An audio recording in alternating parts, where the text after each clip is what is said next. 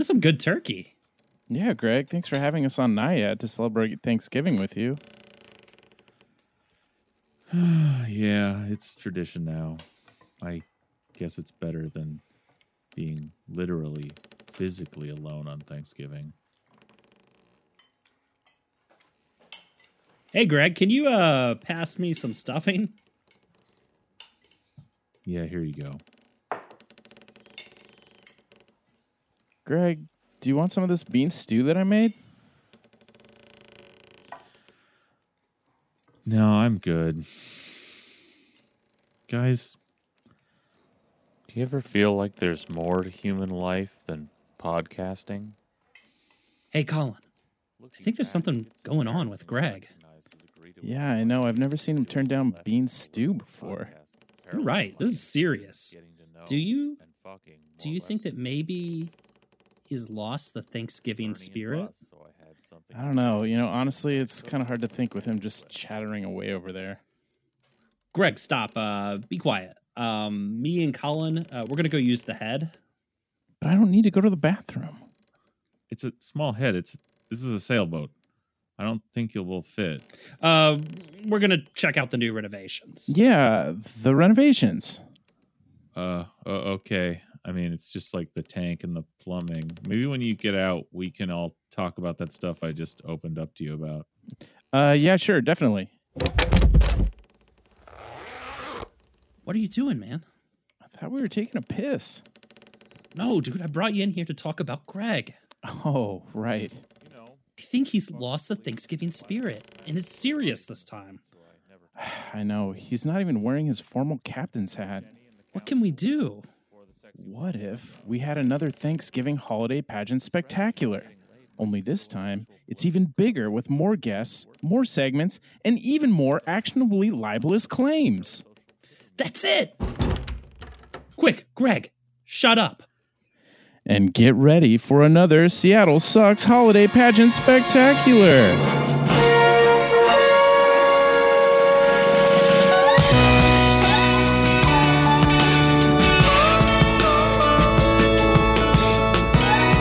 Content warning. Thanksgiving is a celebration of settler colonial genocide. Its themes and traditions do not necessarily represent the politics of this podcast, which was recorded on unceded Indigenous land.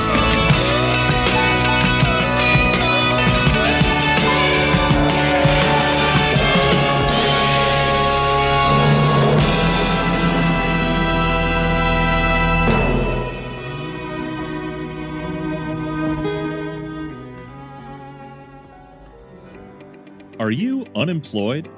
Quarantined? Are you bored and alone? Are you on your 5th Percocet today? Try checking out the Seattle Sucks Patreon.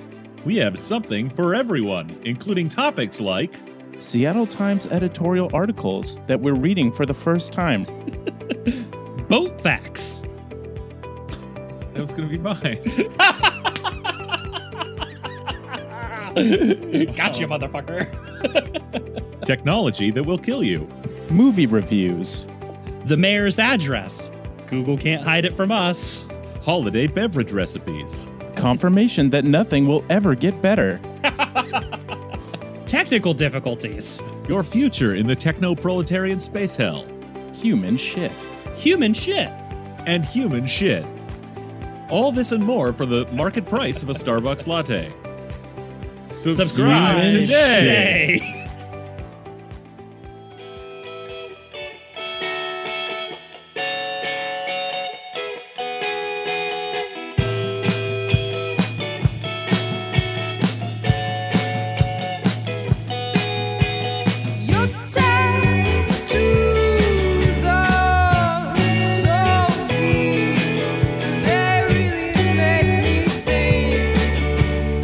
Welcome back to Seattle Sucks, a podcast about hating the city we love. And this is the Seattle Sucks Holiday Pageant Spectacular.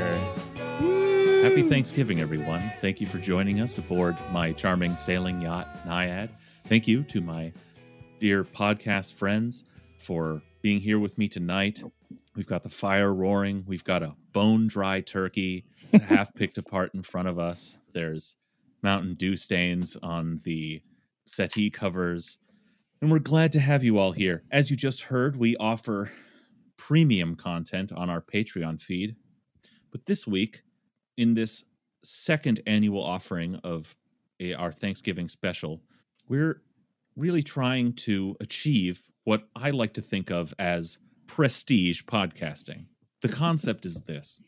Much like wherein prestige TV, cable networks decided to put effort into making TV shows, hiring actual writers, people who'd worked on real movies, taking time to shoot and light scenes so that they looked nice, hiring actors with actual character actor and theatrical backgrounds rather than pilot season himbos.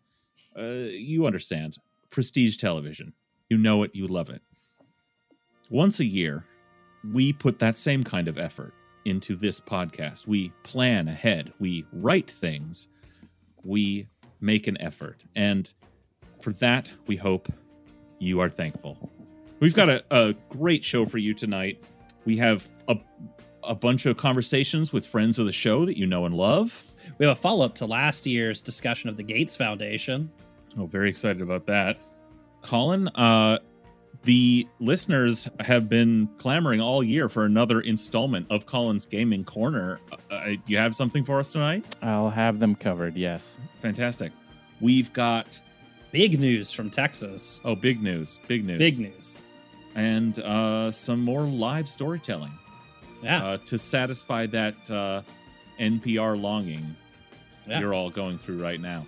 So stay tuned, sit tight, and enjoy the Turkey Day.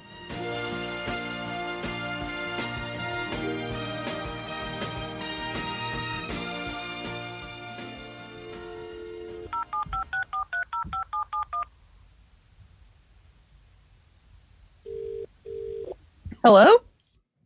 Hey, codename Tanya. Hey, how's it going? Is this a new number? I got it from a mutual acquaintance. You haven't been answering your phone. Is everything okay?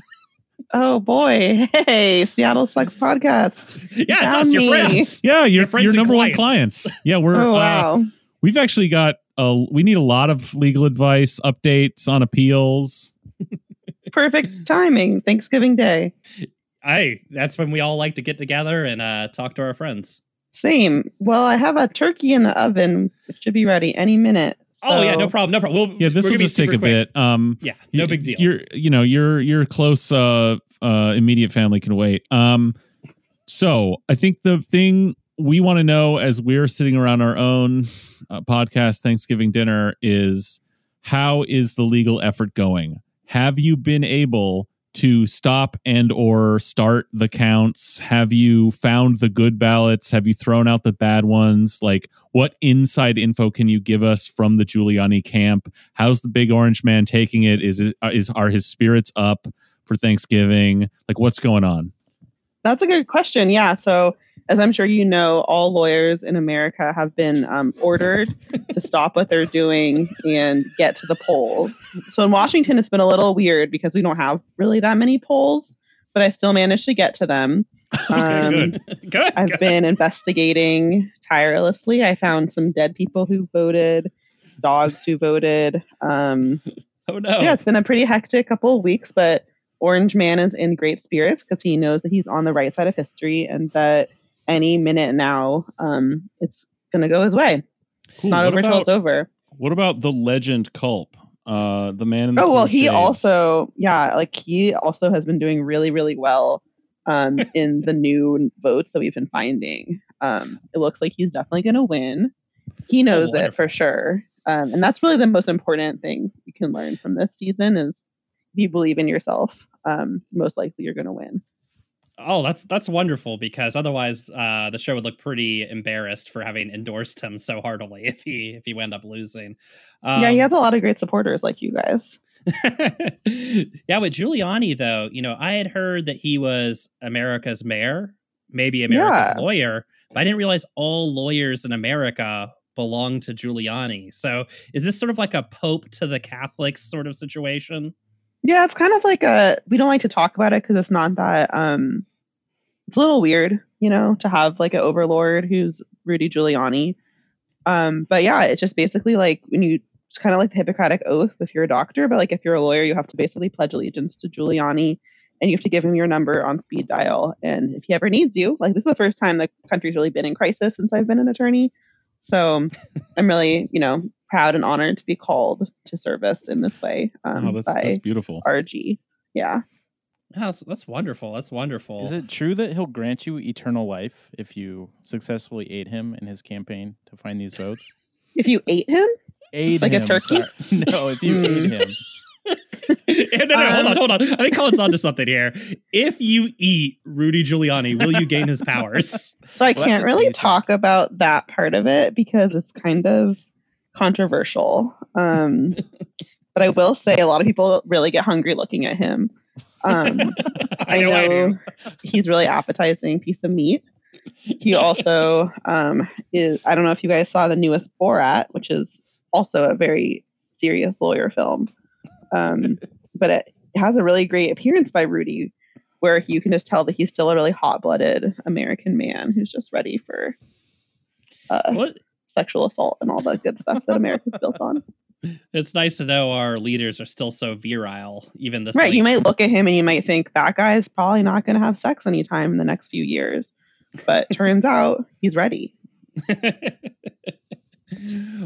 So moving on this sounds like great election news. We're really glad to have our own lawyer so close to the heart of it all, and get this great information. Onto the legal advice segment. So number one on my list, I have a hypothetical situation here. Let's say someone is walking down the street with their cell phone on full location service, and an act of left-wing political domestic terrorism is committed within a few blocks of where they're standing. And this person has no knowledge of this and doesn't know anything, doesn't really witness anything either, but does do a regular weekly podcast in which they call for the overthrow of the state. How long, what is the mean time to being railroaded by the FBI and the federal government on bullshit charges, or being asked to name names in a plea deal? Is it months, years? Huh. Well, that's a kind of twisty little hypothetical. Sounds based on probably just your wild imagination. Uh-huh. Mm-hmm. Well, as you guys know, I don't give you legal advice. No. It's okay. You can give us the legal advice. It's all right. Guess probably you're looking at the statute of limitations. That's the kind of question you're asking. Oh, really? How long can the government sit on a crime before they charge you with it? But that's got to be in years, right? Yeah, in Washington, it's usually 3 years or 2 years, depending on what level of offense it is. But it sounds like you might be talking about a federal crime.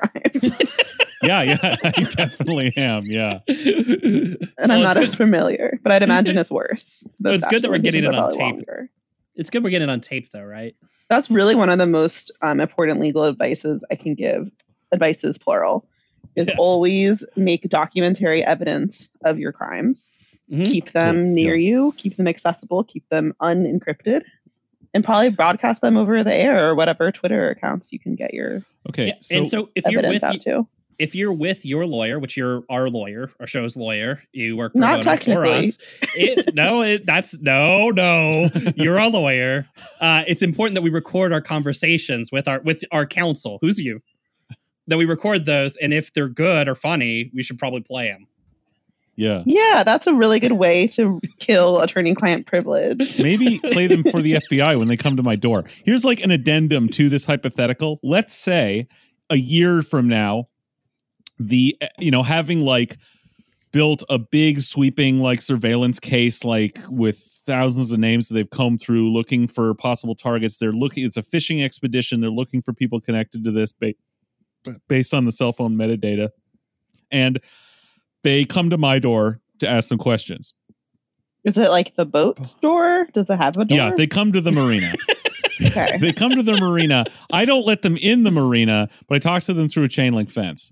And that's a good move. They Excuse me. I mean, hypothetically, this person. The chain link. This hypothetical person who also lives on a boat. Legal barrier, though, yes. right? Between you and the person you're talking to. They cannot convict you for anything you say between the chain links. That's a fact. Yeah, right? it's a kind of an archaic area of law, but it sounds right. It's maritime law. Yeah, the chain so link. if I'm standing on the dock, then they have to get the maritime FBI. Probably.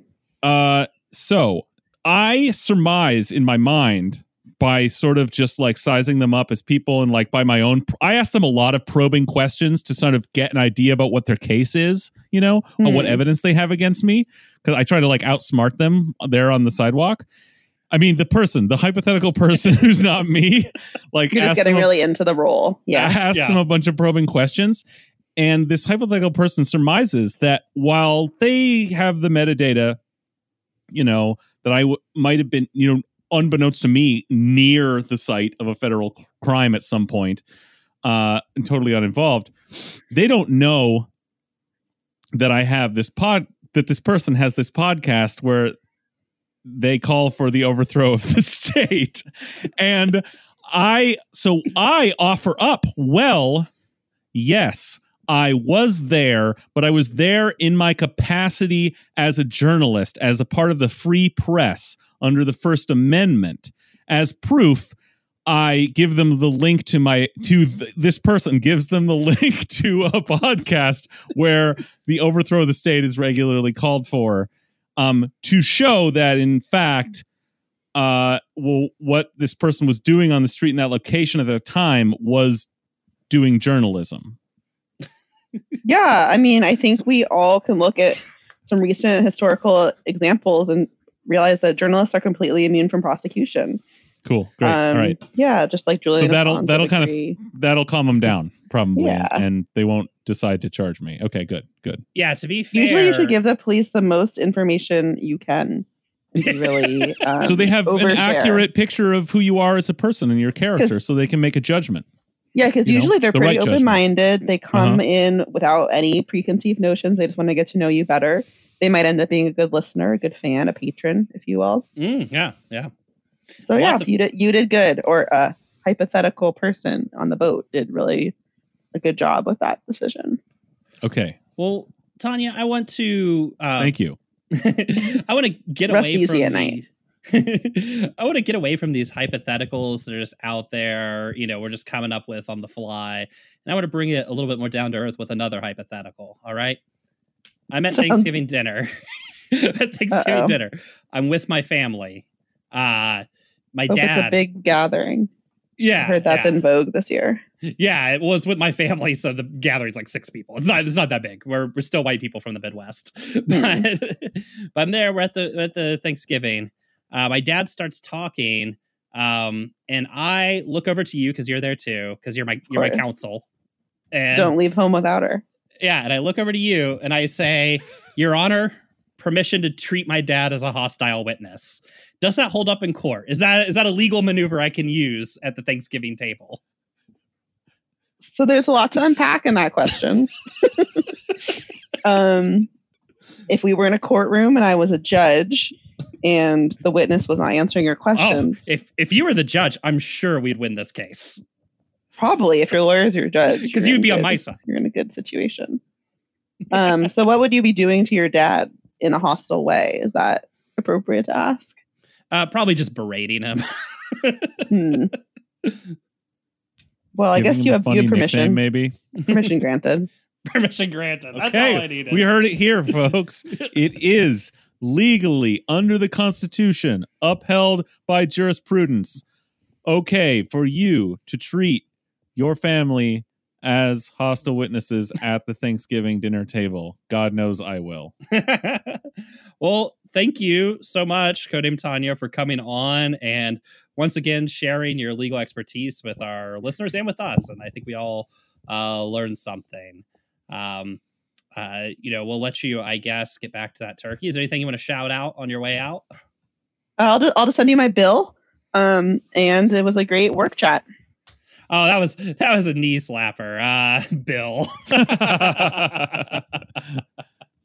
My hourly rate is very high, especially on holidays. Our listeners know you do this because you know it's the right thing to do. You might need to go pro bono.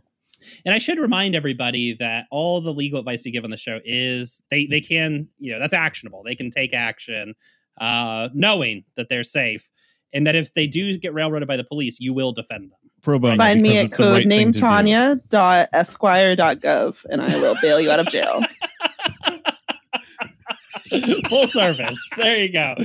All the way from bail to defense in court. Bail to jail. Bail to jail. Well, I mean, hopefully not to jail, but we'll see.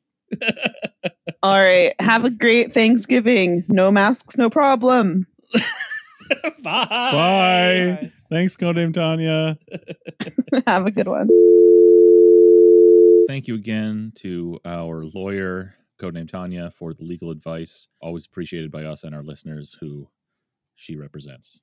Yeah, and that advice, you can take it. You can take it right to the bank. And if they arrest you at said bank, she will represent you. You can take it to the bank, written on a note that you pass to the teller, signed with Codename Tanya's legal name under which she practices law. And, what happens after that doesn't matter because she will be there to represent you and get you off scot-free. And, maybe we're not even being clear enough. Maybe I should just give her phone number. Here, hold on 1 second. Calling all developers.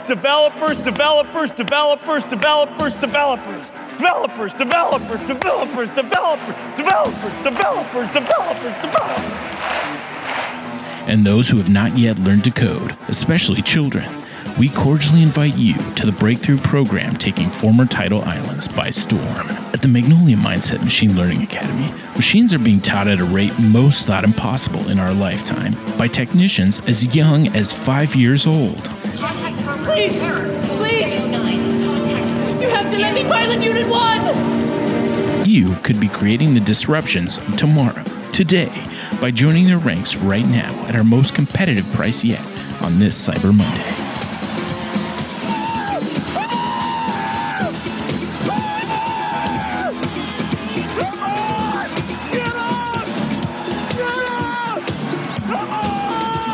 We're offering 10% off on storage and maintenance fees for your would-be child engineers. We'll have your kids saying, "It's a Unix system. I know this." In no time. And don't worry, we've partnered with the premier massive open online course platforms to make sure that when they aren't teaching computers new tricks 60 hours a week, that they turn the tables and learn something from the computer instead. Plus, we offer best-in-class protection to make sure your children are safe on campus. You can sleep peacefully knowing that a fleet of Amazon Always Home cams will be surveilling your little one 24 hours a day, 7 days a week, 365 days a year. So, if you're ready for the future of humanity, to start building the future of humanity today, use coupon code Bill and Melinda Gates Foundation at checkout to apply. This is a container of human feces. But wait, don't have children because you find them highly illogical, hyperactive, or otherwise annoying? Believe in the imminent collapse of society and the end of the world at large? And therefore wish to make kings with an app that skirts decades of labor laws and protections in service of enacting a distributed digital libertarian utopia in unregulated bits that you have the gall to call innovation? We haven't forgot about you, and that's why we're offering 5% off on compute time during your enrollment. You'll save big training your GAN that generates human faces of people that do not exist, or working on making YOLO identified genitalia and other orifices after subjecting it to gigabyte after gigabyte of annotated pornographic imagery. If you're ready to get serious about your future, our future, or just blast off into a new career that is infamously ageist in its hiring practices, use coupon code Innovation Advisory Council at checkout to apply. Warning. Protections for stored and maintained children do not extend to sexual activity, especially as it pertains to instructor-student relations. We believe in your child's as well as our instructors' free will and agency over their own body. This is what happens when you work to change things, and First they think you're crazy, then they fight you, and then all of a sudden you change the world. Throw out your startup vitamins, move fast and break things, and become a true freak, just like us at the Magnolia Mindset Machine Learning Academy. But there is one more thing. Made with love in Seattle, Washington. So as we know, Thanksgiving is about giving thanks. It's also about catching up with our friends, as we already have. But I thought maybe we'd catch up with another friend from last year, Bill Gates and his Gates Foundation. Do you have something for us, Colin? Oh, do I ever? It's it's a real doozy. Are you ready for this one? Oh, I am always ready to celebrate Thanksgiving the way we always do, which is diving into the Bill and Melinda Gates Foundation. That sounds great. Let's do it. All right. So this was originally published in the New York Times, and we're not going to read the entire thing in full, but it was republished in the Seattle Times recently. And the title of this is Inside Bill Gates' High-Stakes Quest to Vaccinate the World Against COVID-19. And I think we can assume the Seattle Times took out all the big words. Yeah. Let's hope so. I mean, this episode's going to be long enough. I also assume, I'm just going to guess right off the bat, that the high stakes they're talking about are not actually, as what you, the listener, probably naive as you are, immediately assumed were the lives of everyone in the world. I'm going to guess it's actually talking about the dollar investment, the vested interest. Can't believe you would. That Bill Gates and the Gates Foundation have on the line in this, and I'll put money on that. I can't believe that you would stoop so low as to think that this is something about as dirty, as small as just filthy lucre. Colin, please cure Greg of this notion, and let's get into this. All right. Working behind the scenes of an $11 billion effort to lay the groundwork to procure coronavirus vaccines from more than 150 countries is the world's second richest man, neither a scientist nor a doctor, who sees himself and his $50 billion foundation as a god, as uniquely prepared to take a central part. Gates and his team are drawing on connections and infrastructure the foundation has built over 2 decades to help guide the effort. They're drawing on the fucking money. You can buy connections. Yeah, the connections and infrastructure that comes with being the world's second richest man. They're want to imbue all of this with like a mystique and like a labor value, like all the work they've put in. But they've got the money. Yeah, and yes, they owe the world a vaccine because of that. Go on. It's that Mr. Show sketch where David Cross basically says more money equals better than. Okay, so here we go. It says, we know how to work with governments. We know how to work with pharma. We've thought about this scenario, Gates said in a recent interview. We need, at least in terms of expertise and relationships, to play a very, very key role here. Oof. Yeah, love it. Yeah, love it already. No, thank you.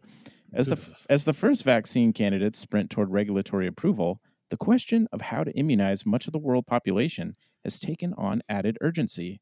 But 9 months in, the success of the vaccine effort, known as COVAX, is not at all certain. So far, it has pulled in only $3.6 billion in funding for research, manufacturing, and subsidies for poor countries.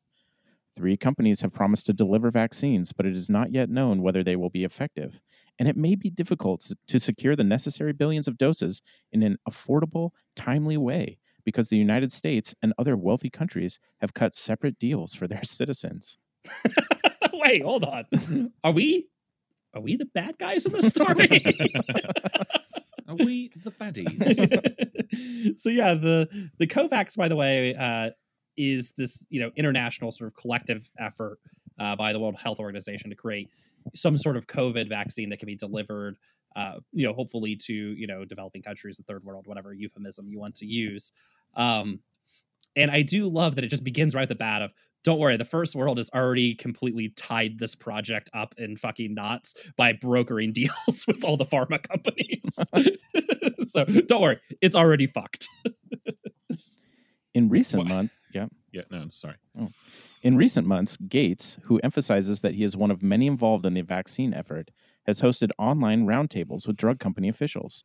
He has pursued financial commitments from world leaders, In 1 week alone, he and his wife and co-chair, Melinda Gates, spoke with President Emmanuel Macron of France, Chancellor Angela Merkel of Germany, President Ursula von der Leyen of the European Commission, and Crown Prince Mohammed bin Zayed of Abu Dhabi, United Arab Emirates. Oof. Well, I mean, just a stunning list of people I'm sure have poor people in this world's interests at heart. But go on, please. In Washington, Bill Gates has consulted frequently with Dr. Anthony Fauci, the nation's chief infectious disease expert and a longtime collaborator on vaccine initiatives, and talked to Senator Mitch McConnell, a polio survivor who has been supportive of programs to eradicate that and other scourges. And to help staff the vaccine effort, his foundation has provided millions of dollars for McKinsey & Co. consultants. So we've literally assembled the Legion of Doom here. I'm sure. An unholy pact. Yes, holy shit. It's the fucking Axis. Yeah, name the 20 most awful humans on the planet. All these guys are in there. Just unfucking believable. Like Hitler, Mussolini, and Tojo coming together. Like, just unbelievable. So fucking good. Some people will say, why should it be him? Said Dr. Ariel Pablos Mendez, former director of knowledge management at the WHO. He has the star power. He has the resources. He cares. There are many players that do things, but not at the scale of Gates. So listen, they're big players out there, okay? They ain't got shit on Gates, all right? What they said there was he's got the power. That's the only real salient point in this entire article so far. He's got the power. He's really all there is. Why Gates? Because he's rich. Although I do love that it adds this very modern era bit in here, kind of like Trump, where also he's famous. Gotta have the famous guy in charge. Yeah, it's a brand. It's like he can wrangle all these forces because he's the brand for helping the world, which makes him Gates. He's the indispensable billionaire. Mm-hmm.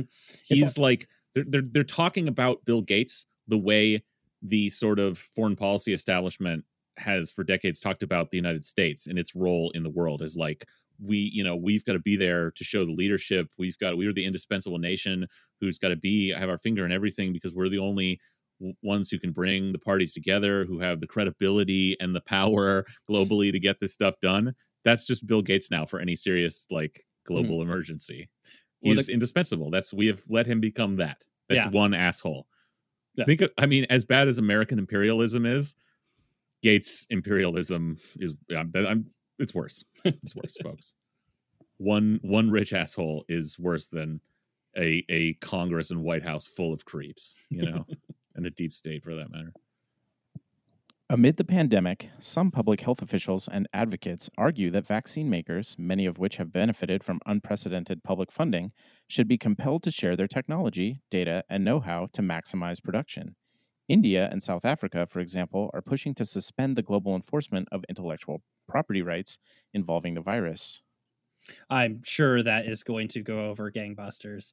And it probably is worth remembering from our talk last year about Bill Gates that really one of the main functions of the Gates Foundation is to uphold the copyright and patent fucking stranglehold that pharmaceutical companies have on the planet.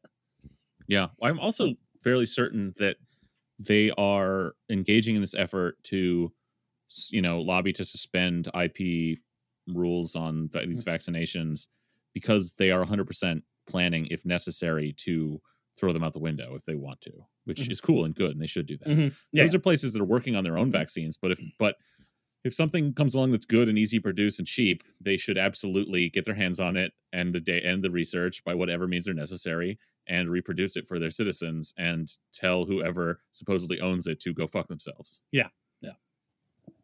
I think this is interesting too because it sort of underscores something that all of that preceding passage was advancing in opposite, which is that it takes Gates to coalesce all of these people to be convinced to work together. And then, oh, gee, what do you know? Here are two countries willing to suspend global enforcement of intellectual property rights without our good friend Gates. Yeah. They don't want them working together in that way. Yeah.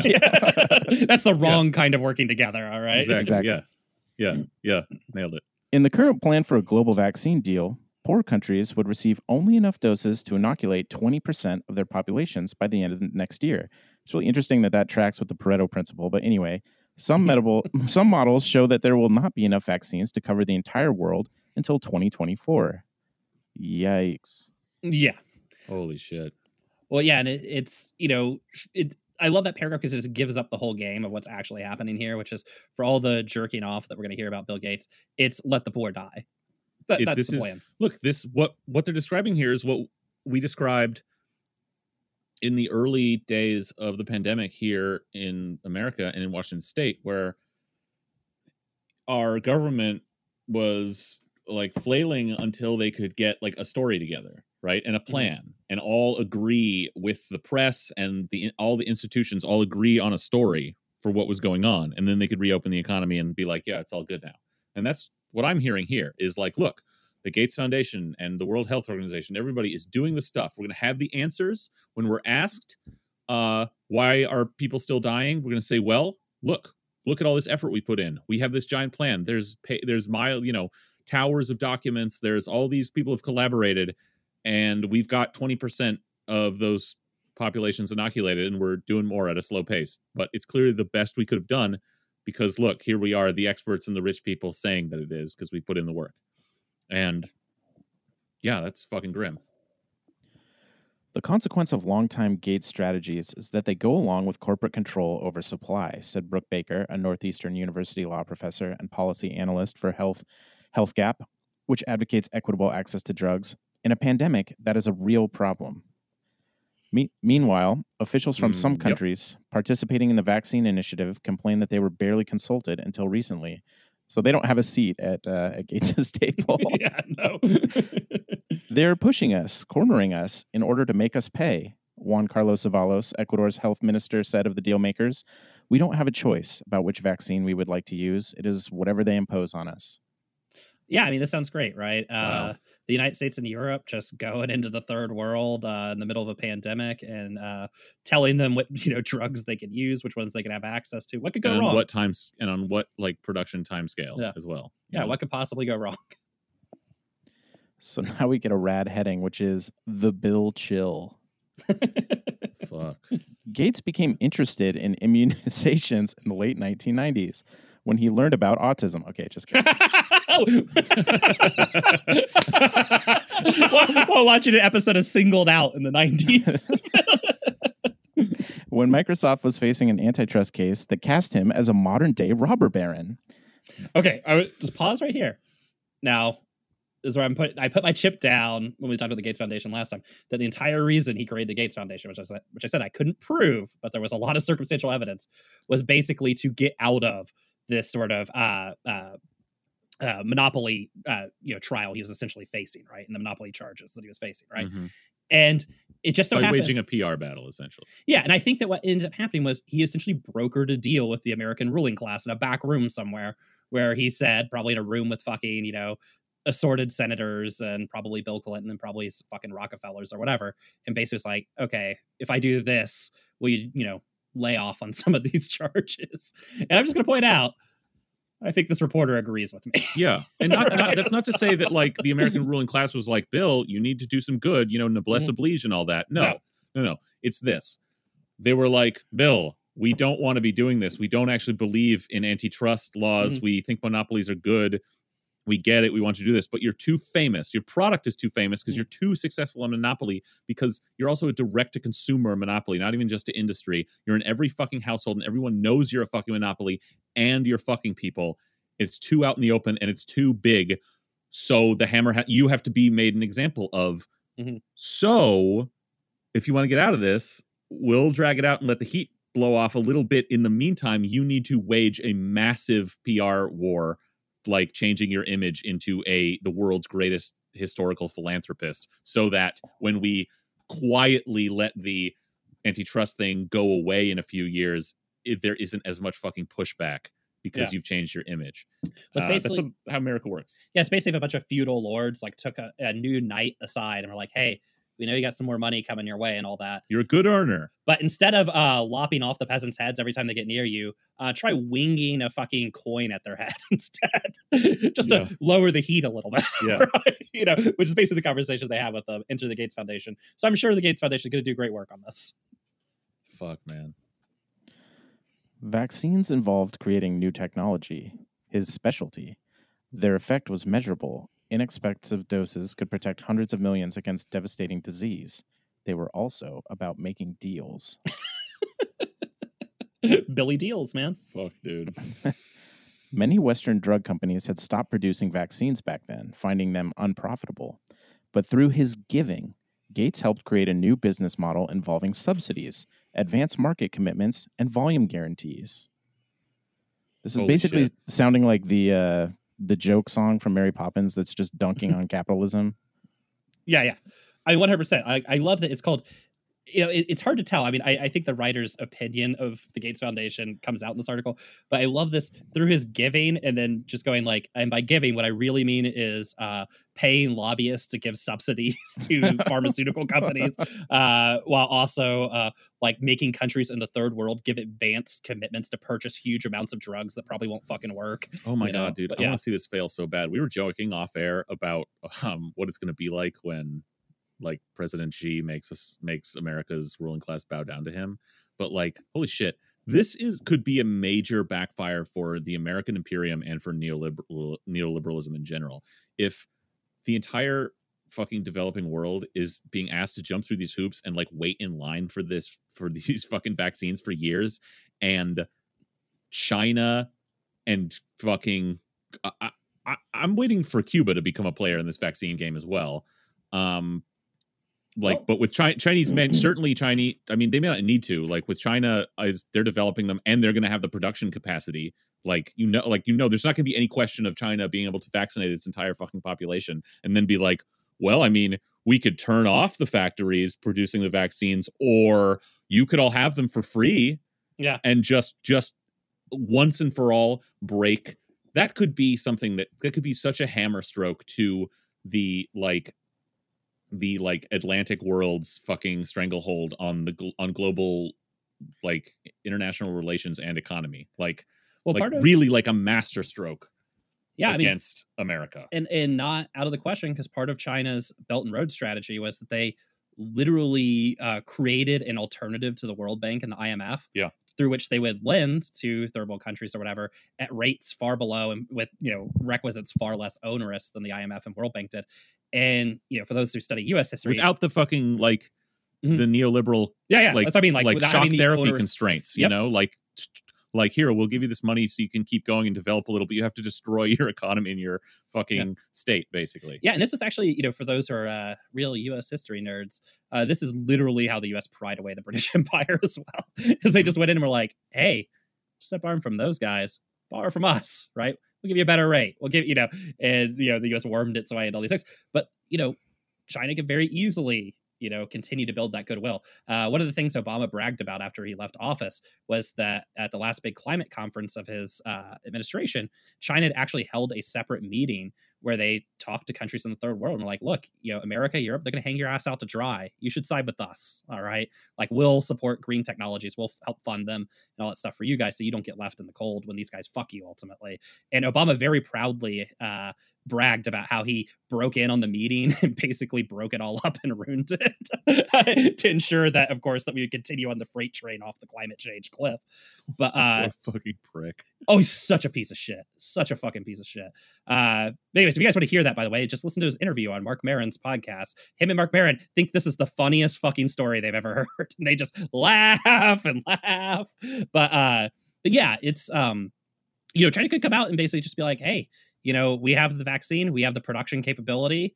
Fuck those guys in the West. Bill Gates just wants to force you to buy it from pharma. Building factories for the purpose of creating this vaccine. Literally, they already have them. Like, we know they're developing several. They've got multiple, like, probably massive teams. They're probably putting more money into it than the World Health Organization. Yeah, more people. And what? Yeah, what are they not going to vaccinate the world? Is that somehow not going to happen? How? Like, they're going to these fucking developing. My prediction is these developing countries will be getting a Chinese vaccine while I am still waiting for one in America. With all the deals that were struck by the U.S. government and Western governments and the Gates Foundation, like they will. The rest of the world's going to tell the WHO and the Gates Foundation to go fuck itself, and they're going to take fucking Chinese, and I'm still holding out for Cuban vaccines. Yeah, I would love to take the eventual Cuban vaccine. That would be great. Yeah, they're pretty good at that stuff.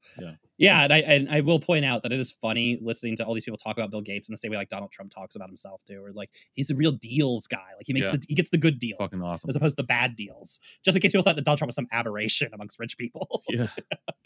Well, what else? I mean, they have to when you don't do anything else, you have to like invent, and it's like, oh yeah. We got an agreement together. We got someone to shake hands on making money. You want to make some money? Yeah, I do too. Hey, deal. Yeah. Wow, that was fucking hard. The incentives drew in more manufacturers, including ones from the developing world, resulting in many more life-saving vaccinations. He brought a technocratic expertise and power rather than a discourse of human rights and activism, said Manjari Mahajan, an associate professor of international affairs at the New School, who has written about Gates's role in public health. His foundation has spent more than $16 billion on vaccine programs, $1/4 of that going to Gavi, and given $2.25 billion to the Global Fund to fight AIDS, tuberculosis, and malaria. Both organizations are based in Geneva, where the WHO has its headquarters. With a $100 million initial pledge, Gates helped create the Coalition for Epidemic Preparedness Innovations in Oslo, Norway. Fuck, man. There are just many nouns coming at me right now. I know. Let's just get the name of this organization one more time. It's so fucking beautiful. Coalition for the Willing. No, just kidding. Coalition for Epidemic Preparedness Innovations. First off, what the fuck? It doesn't even mean anything. That is pure fucking gibberish. But I love that this is because Bill Gates, we joke about Seattle mindset, but Bill Gates has Seattle mindset too. So he's like, throw innovation in the title. Like, I feel like they had just the first 3 words, and then he's like, and then somebody just put innovation. He's like, yes, give me that one. I mean, this is like that fucking China article. Wait, have we read that yet? No. We will. So we're gonna get to this, I think, when we talk to our friend Matt later. But that article in the Bloomberg article on China that everyone was ragging on was this shit about like, yeah, sure, the Chinese are gonna like come up with some great vaccines, but are they really truly innovative? And it's like, yeah, the Seattle mindset is permeating the fucking world through people like Bill Gates and the foundation, and to the point where like I guess to justify the wealth and the power. You've got to either make deals or innovate, because just fucking doing something is just like beyond our imagination. Just getting it done, just doing the job. Like as soon as this started, the Chinese were like, yeah, we need to do this. So great. Get 1 million people working on multiple angles of a vaccine, start building factories capacity, because the entire world's probably going to need this. Certainly our one, once you can in a reasonable time vaccinate 1.4 billion people, the economy of scale of that suggests that in about 3 weeks after that, you can do the whole globe. Okay. Yeah. Like that's how like economies of scale work. If they can make the capacity to vaccinate 1/6 of the planet. Yeah. They can do the whole planet in a short time after that, Yeah. Mind you, like, we're never going to get that here, but Yeah. Well, and it is one of those interesting things, because the real sort of, big piece or card in, that area is India. It's, India is kind of aligned with the US against China at this point. But it's going to be really hard to calm down those Maoist insurgencies in the Indian countryside when Xi shows up and he's like, hey, you can get this free COVID vaccine from us, or you can keep waiting for that one from Bill Gates that, don't worry, he's going to charge you for. That it could lead to some interesting international situations. But, well, who knows? I mean, India, I don't know. I mean, India is probably as fucked up as the United States right now. They have like an insane fucking right-wing government. India is a country that could easily develop and produce a quality vaccine for its massive population in a similar time frame to China. But like, as we're going to find out, Greg, India will produce a vaccine. Where it goes, though, that's a different question. Yeah. Oof, that's dark. That's really dark. Ooh. So the Coalition for Epidemic Preparedness Innovations is investing in drugs and experimental vaccines. The Coalition and Gavi are leading the coronavirus vaccine effort with the WHO. And so Gavi is just another fucking institute, right, that does vaccine, it basically focuses on vaccination and stuff like that. That, by the way, is a spore off of the Gates Foundation. They gave it its initial funding, and I think still give it the bulk of its funding. Yikes. The ripped off, the creature that was made from the ripped off piece of rib. Basically, what we're going to find is this whole system is like horrifyingly inbred. The foundation, which has about 1,600 employees, also funded academic researchers, installed its executives on the boards of multiple nonprofits, and directly invested in drug companies. So it's literally just, Village of the Damned or whatever. It just drones. Send out the drones everywhere. Some public health officials disagreed with Gates's priorities, arguing that he should have directed more money to health systems. Others worried about a private individual wielding so much influence. But few people publicly criticized his foundation. Fearful, refreshing to just hear a phrase like that in the New York Times, frankly. Yeah. Fearful of losing its support. That self-censorship was so widespread, it acquired a nickname, the Bill Chill. Yeah, and basically they're referencing what they just talked about in the paragraph above, right? Which is, do you want funding for your academic research? You have to go through Bill Gates. Do you want to work for one of these, international groups through the World Health Organization? Don't have a podcast that shits on Bill Gates. Yeah, that money comes through Bill Gates. That basically Bill Gates has set himself up as like the node through which all the money flows. So you basically have to defer to him. The guy who we began this whole article off by saying is not a scientist, a doctor, or medical expert, public health expert. But here we are. What if he was? Still not good. Doesn't fucking matter. Yeah, still not good. At times, frictions were evident with the WHO, the United Nations agency charged with international public health. Gates felt frustrated with what he viewed as the organization's rigid bureaucracy and constraints on dealing with the private sector. Some at the WHO had concerns about his growing reach. The malaria division chief complained in a 2007 memo that the foundation's growing dominance of malaria research was stifling a diversity of viewpoints among scientists and undercutting the agency. The same year, the foundation began building up an institute that rivaled the WHO's role in health metrics. The Gates Foundation presence has been, at best, an adjunct to WHO, and at worst, a hostile takeover and a usurpation, said Amir Ataran, a University of Ottawa professor of law and medicine. Today, the Foundation and the WHO stress their mutual respect for each other. Publicly, Gates has made a point of praising the agency. I can't think of anything that we disagree with them on, he said in the interview. Officials from the agency, which receives hundreds of millions of dollars annually from the foundation, its second largest donor, said Gates had helped it become more efficient. Gates pushes the science, pushes for the answers, because that's a little bit of that private sector mentality, said Dr. Bruce Aylward, senior advisor to the WHO's director general. Oh, that makes it make sense. Yeah, because why would the WHO want answers or science? I mean, this is fucking gibberish. Well, I love it because basically they say that Gates initially had this problem with the World Health Organization because it was and then like he gave them money. Yeah. Yeah, and then he bought them. Yeah. And now he literally is paid for. I mean, look, Bruce Aylward, that's such nonsense. He just said that. He doesn't fucking believe that shit. But he has to fucking like prostrate himself in front of, Emperor Gates or else he'll be beheaded. Who wrote that 2007 memo? No follow up on him, I'm guessing. Notice his name isn't there because he's gone from the planet, probably. Yeah, if he's not dead, his career is not where it was. Yeah. I'll tell you that. He's the first person that Gates put in like the trials for developing COVID-19. He's patient zero. All right, so we've reached another header here. Capitalism at work. The Gates Foundation. This is getting spicy. It is getting spicy. Which is why it would never be from the Seattle Times, and surprising from the New York Times, though. The Gates Foundation employs former pharmaceutical executives in its top ranks, including Dr. Trevor Mundell, who had been global head of development at Novartis, and Emilio Emini, previously a senior vice president of vaccine research at Pfizer. Working with the Coalition for Epidemic Preparedness Innovations, they helped steer money into COVID-19 vaccine candidates and biotechnologies that could be quickly manufactured and suitable for the developing world. All the while, the United States and other countries were striking their own deals with vaccine makers, even before they got regulatory approval. There was some overlap between the global initiative and the U.S. effort called Operation Warp Speed. AstraZeneca, Novavax, and Sanofi made commitments to both. Gates was quick to praise the U.S. government's enormous investment in expediting coronavirus vaccines, saying it would benefit everyone. But the more that countries locked down bilateral deals, the longer the rest of the world would have to wait for doses. So again, I mean, a lot of words basically just explaining that Bill Gates is coordinating with various states the essentially the profits of the pharmaceutical industry, right?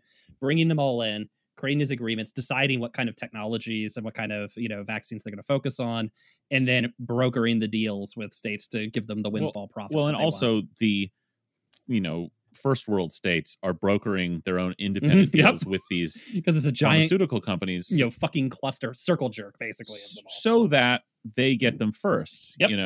Which the fucked up thing about that is, I mean that's awful. Like, obviously, like a global communist approach to this would be better. That goes without saying and goes for literally everything. But I still believe that despite the fact that the U.S. has made these deals, the Trump administration, let's keep in mind, has made these deals with pharmaceutical companies to be first in line to get some of these vaccines. I still think fucking, I would bet on the poorest people in the poorest countries in the world getting vaccinated before me, because we're seeing that America is that fucked up, and America is not going to take help from people like China when they are like, listen, we're done here. We're still cranking out vaccines. Let's go. Global population. Yeah, when Gates Foundation too has always been, kind of focused on this idea of creating like next gen medicines and stuff like that too. Stuff that inherently has more lead time because you're trying to create, groundbreaking, delivery methods and stuff like that, as opposed to just making something that works. Like, there's literally a pandemic now. Yeah. Like, there's literally a raging pandemic now. And some would say, oh, that's his, Silicon Valley tech industry disruption mentality. But the reality is like much more crass, which is just that when you make a quote unquote groundbreaking technology, there's just a lot and copyrights to hold on it, right? And that's where the money is when it comes to medicine, right? Is strict copyright and patent enforcement. And, that's why China's gonna have their vaccine first, exclusive while rights. We wait. Exclusive rights, fucking gold that you can sell. But what's fucking stupid about that is, like, in the tech world, the newer, better technology comes out, and it does make in computers, in fucking the internet and shit. Yeah, it makes the older technology obsolete because it's better. But in medical technology, all that matters for this vaccine is that it fucking works. So I'm not predicting this part of it necessarily, but an awesome way to watch a handful, some of these pharmaceutical companies and the Gates Foundation who are trying to develop these highfalutin, new age, nanotech, whatever, fucking new kinds of vaccines, would be to see them just eat shit when there's just way cheaper vaccines based on old vaccine technology that a lot of the rest of the world and companies are pursuing. Because why wouldn't you? We know how to make fucking vaccines. This is just a new virus. You just need to do the work, put the work in. Like, they started pretty early. It just takes time. There's probably within weeks of the coronavirus being discovered, there was the beginnings in labs in petri dishes of the vaccine that will ultimately be used on people. It just takes time to find the specific one that actually works without hurting people and is effective. And what would be awesome to see is some of these companies and the Gates Foundation eat shit in this global market for vaccines, because their vaccine is expensive and sucks. And there's all these cheap, normal ass old school vaccines going around out of other companies wherever, including China.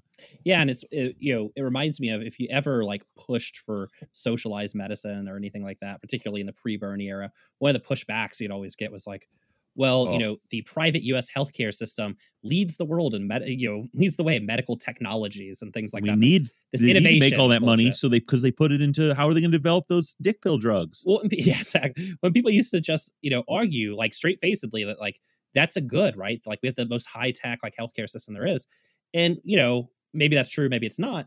But the one thing you can't argue against is it obviously has no impact on, at least no positive impact on health outcomes in the United States, which are the worst in the industrial world. So again, it highlights what's actually going on here, which has nothing to do with what we might think of as normal idiot peons, is the actual function of health and public health, healthcare, et cetera, which is to make people better and to hopefully prevent them from dying. What's actually this is about is patents and little fiefdoms of, patent control that allow these companies to just pry money out of people.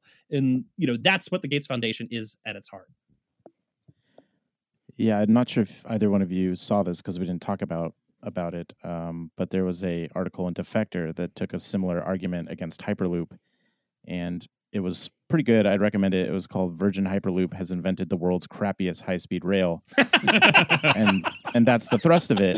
It's exactly the same, that this is some pathology that for some reason Americans need to spend all their points on researching technology at the expense of just solving the problem. Infrastructure. Mm-hmm. Yeah. Look, that's the whole that is being laid bare before our eyes, man. Like, investigating new fucking vaccine technologies is great for the fucking next pandemic. My God, but it's a side project to actually doing the work. Well, when there's a fucking raging pandemic, why would you put the idea you would be trying to invent a new exciting vaccine technology for COVID-19 is fundamentally stupid and insane. And in a better communist world health system, if some factory, some lab put forward like a proposal to like create an mRNA vaccine that had never been tried before, because it's probably the next gen technology in vaccines, while there's a pandemic raging,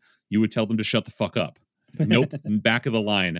Come back with a proposal after I hear every other one, and you're not going to get picked. Don't even bother. That's your funding is cut. Go fuck yourself. Like, we just need to get through this. Like, we need vaccines now. We need to start being able to make them now. You don't need to invent the technology to then fuck, man. Like, it's insane. But whatever. During the pandemic, Latin America has suffered 1/3 of the world's deaths. Africa has now passed 2 million cases.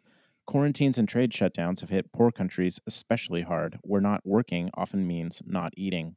Some public health advocates and on-the-ground providers, like Doctors Without Borders, thought Gates was doing too little to pursue equitable access to vaccines and was too aligned with the pharmaceutical industry. Part of what they like about him is he's protecting their way of life. James Love, director of Knowledge Ecology International, a nonprofit that works to expand access to medical technology, said of Gates and drug industry executives, because this message is always, Big Pharma is awesome. Yeah, James Love, he gets it.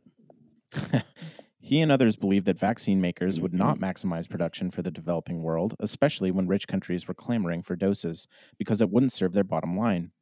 India and South Africa, in asking the World Trade Organization not to enforce coronavirus-related intellectual property rights, were seeking a way to wrest control of vaccines from big companies and ramp up local manufacturing. Kenya, Mozambique, Pakistan, and Eswatini, formerly Swaziland, recently signed on as co-sponsors to the request, with dozens of other countries expressing support. But Gates, which is great, because their opinion actually means nothing in the World Trade Organization. The G7 can just shoot that shit down, or the G8 can shoot that shit down, but whatever. But yeah, I mean, when you see the alignment of forces here, right, the first world on one side and the third world on the other, pretty easy to see what's going on here. Well, like this whole, deals arrangement that they're trying to work out, is based on a mode of production that is of which scarcity is a factor, right? This doesn't have to be this way at all.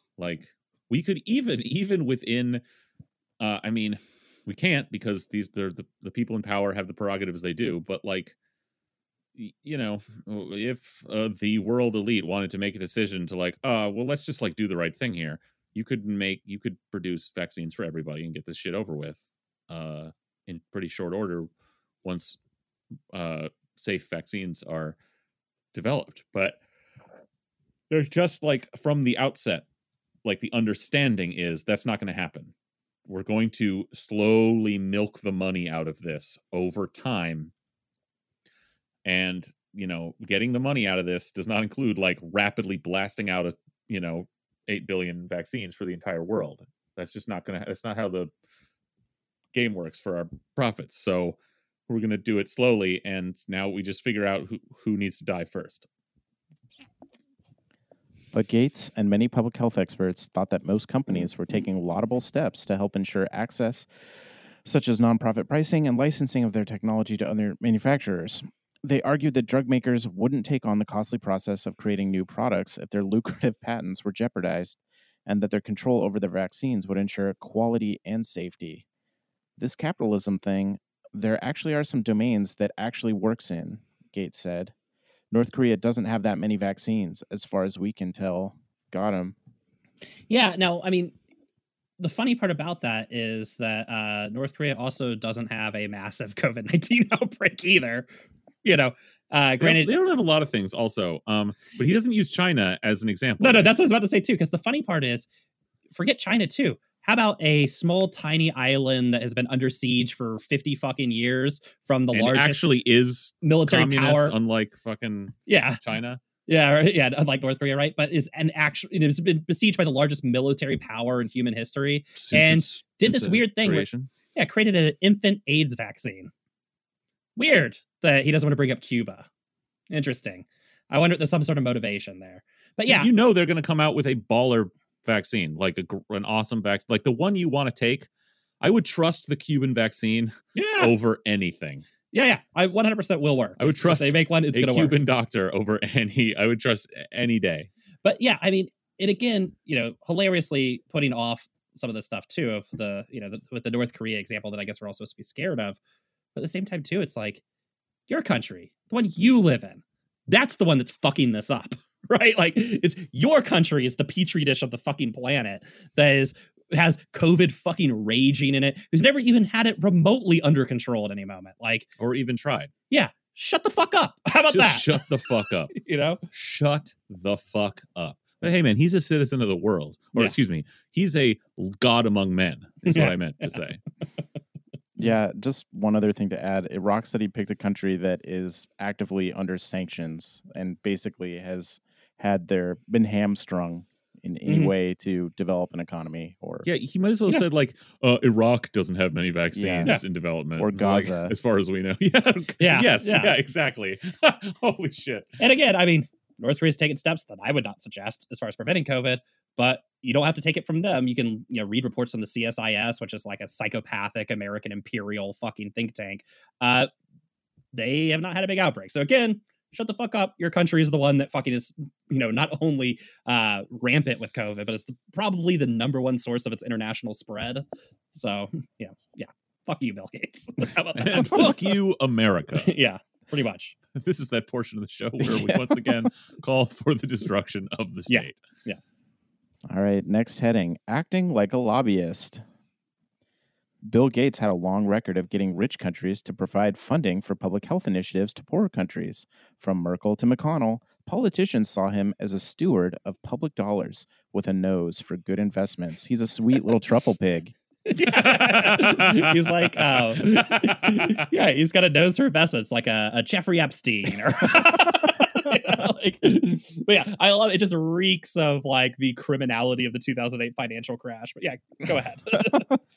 He has immediate access to us because of his fame and reputation and what he's doing with his own money, McConnell, the Senate Majority Leader, said in an interview.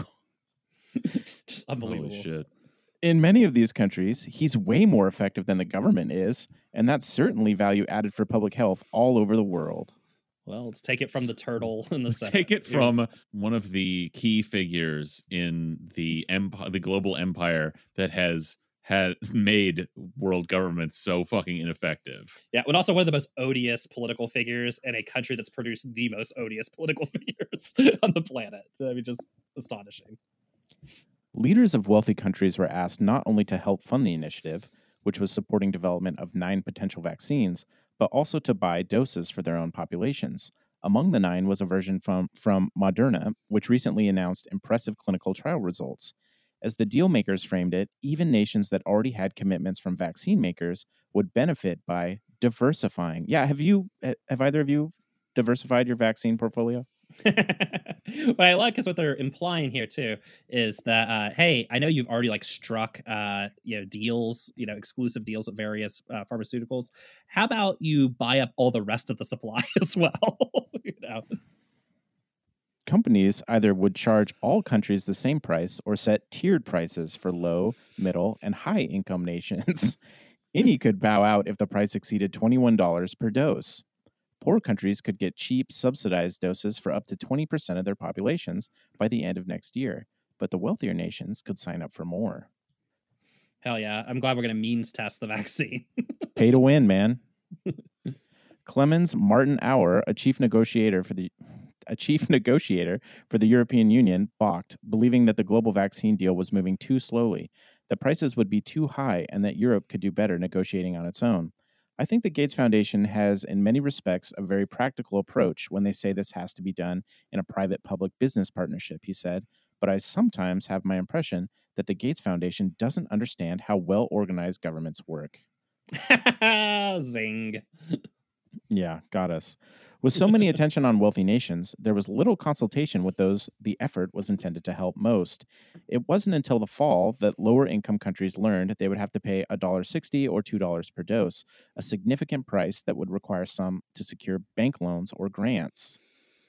Oh, weird. I wonder when they go to get those bank loans, who they're going to get them from, right? I mean, this is modern imperialism, right? You know, you use things like copyright law and patent law to essentially force these like onerous prices that are only high because of these horrifying regimes, copyright regimes. You force countries to buy things at these onerous prices. When they don't have the money to buy it, you then force them to take loans, of course, from you, naturally, at rates that'll be of your choosing, with conditions of your choosing, right? And you see how this sort of process just continues to spiral down and down. And it's fucking disgusting. It's fucking gross. That and this idea of like selling at $2 a dose, you know, the United States, you're like, well, I'd pay $2 for a COVID vaccine. And you forget that for huge chunks of the world, you know, $2 a day is like the wage. You know, So imagine paying a day's fucking wages, which maybe at this point you'd be willing to do, but you also aren't, living hand to mouth and starving, right? You know, like you're living paycheck to paycheck in the way that these people are. But yeah, it's going to be subsidized, yes, but countries still have to budget for their copay amount, said Chizoba Barbara Wanodi. Literally bringing the American healthcare system to the world. Yeah. It's not ultimately going to be about the cost. Like, yes, probably at the end of the day, like the end user cost in a lot of places is going to be reasonable, right? But it's when are they going to fucking get it, man? Mm-hmm. And who has paid out? What has their government paid out to get them that 4 years from now? That's what the cost is. That's what they're talking about right there. Is the cost is what they would have put on the government. Yes. Yeah. How have they driven these governments further into debt to the fucking IMF and the World Bank? To get these $2 vaccines to people fucking in 2024, you know? Yeah. So that was the Nigeria director at the Johns Hopkins International Vaccine Access Center, who continued, so they need to be at the table when those discussions are made. Some middle-income countries have also felt squeezed, asked to pay prices in a higher tier with little say as to what they would get or when they would get it. Zavalos, the Ecuadorian health minister, said he had spoken with fellow ministers in the region about raising concerns through their presidents. They say, you don't get to choose, but you pay. Zavalos said, I'm disappointed.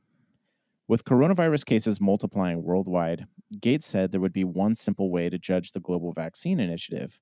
When did we stop the pandemic? That's the thing this all needs to be measured by. Yeah, and again, I mean, as the article pointed out over and over again, when did we stop the pandemic? So we have a different answer depending on whether your country is poor or rich, right? If it's poor, well, that's going to be well into the future. If it's rich, maybe it'll be sooner, but we'll see, right? We still haven't fucking stamped out polio in the globe, right? Yeah. So 70 years from now, there's still going to be COVID in some places, okay? Mm-hmm. Because that's how the world works. Yeah, and I think there's good evidence in this sort of article too, right? That the idea is not even about stomping out COVID or anything like that. The idea is about, one, again, patent regimes, but the other thing is about tying up these countries and debt obligations and things like that, right? To make them, more susceptible or more, friendly to American rule over them. It's a horrifying article. I'm glad we could share it with everybody for Thanksgiving. Yeah, it's always nice to check in on the Gates Foundation. It's no surprise that they're at the center of the current hell we're living in, and they're really our best hope. Well, maybe our second best hope. Here's holding out for President Xi. Well, that was delightful. Stay tuned, everyone, for more Thanksgiving extravaganza entertainment. But first, a word from one of our sponsors. From the creative genius that brought you Let's Get Depressed, the Fall of the Soviet Union, comes the podcast event of the season. Wow.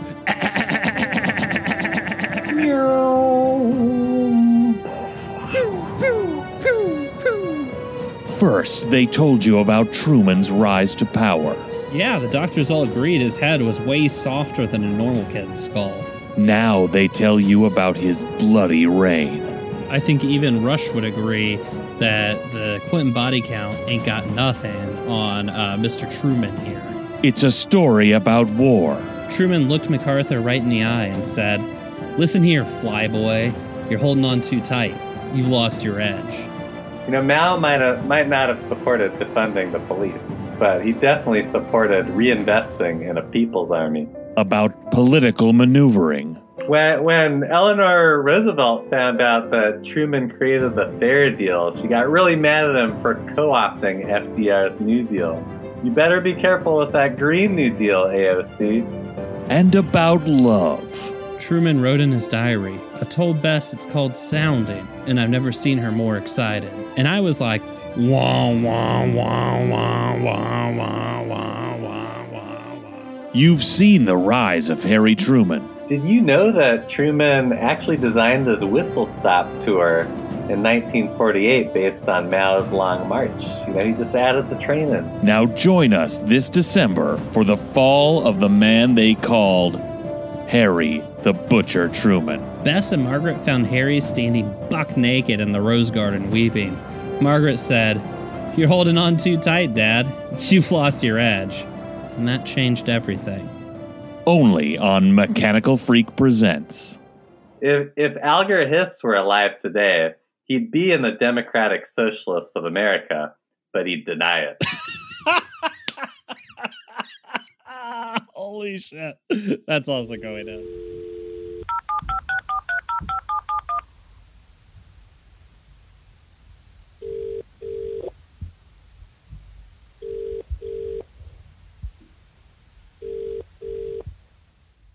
Hello? Hey, Matt. Hey, it's your friends from Seattle Sox. Oh, man. Wow. Hey, guys. How's it going? Good. You know, we're just sitting here on Naiad, just having our Thanksgiving dinner here that we always have traditionally together, the three of us, and calling our close personal friends, like you.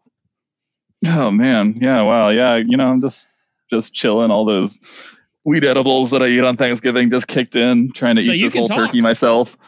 Yeah, so you can yeah, talk. I guess. So you're free. Perfect. Yeah. No, just, you know, usual solo Thanksgiving, just trying to eat this whole turkey myself. So. Oh, wow. That sounds really sad. I bet you're really glad we called. Have we got some shit to talk about? Yeah. But first off, Matt, I wanted to ask, you are the show's China expert, and you have a PhD in China studies. Chinaology. Boy. You have lived at various times in China. I just wanted to ask you, describe for us the perfect Chinese Thanksgiving dinner. Oh, yeah. Well, so first off, Gananjia Kuaila, everyone. That means Happy Thanksgiving. Hey, that's something that we can't check up on. Take your word for it. Yeah. I'm going to get a tattoo of that. I already have one. Yeah, so unsurprisingly, Thanksgiving. That's how you know how to say it. Yeah, exactly.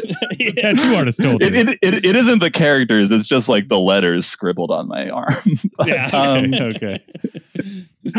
Unsurprisingly, it's everyone's favorite holiday in Thanksgiving, the biggest holiday. Mao founded it, I believe. Wow, Thanksgiving's sounding way cooler all of a sudden. Yeah, no, it's surprisingly anti-colonial. Like I don't know where we all got this whole like settler colonial vibe going on, but the origin is in fact a progressive people's war resisting colonialism. Well, everybody was hungry after that long march, right? Yeah. So, like, you know, people don't care about Thanksgiving in China, obviously. The one time I was living there when it was Thanksgiving, I went to a hotel buffet that had some Western food, and it was fine. But how do they watch Friends if they don't understand Thanksgiving? So I was trying to like make sure that I got this kind of right earlier today, and was doing a little bit of research, just like, okay, like my sense and experience of just like a tad of being in China was that like people really don't care about Thanksgiving, and like that is true. I did come up with this amusing South China Morning Post article about how Thanksgiving is growing in China. And it was referencing specifically that people on social media are now referencing Thanksgiving in hashtags more. For instance, the hashtag Thanksgiving, thanks to you, was viewed more than 8 million times on China's Twitter like Weibo as part of a seasonal campaign backed by U.S. car maker Ford. So, they're jumping straight into Black Friday, I guess. But, that's fucking awesome. Well, I, as we know, Thanksgiving was, part of Mao's Cultural Revolution, but Black Friday is purely Dengist. Yeah, indeed. When capitalist roaders was they meant the road to the Best Buy, where you wait to get your Black Friday special TV deal. You drive your Ford to the Best Buy and eat a turkey. Well, Matt, we'd be remiss if we didn't ask you, how's that COVID situation going in China these days? I mean, it's going awesome. No sarcasm. It's going awesome in China. They have wait, hold on. Wait, back up. We're not used to this kind of COVID news. Wait a minute, what? Yeah, I mean,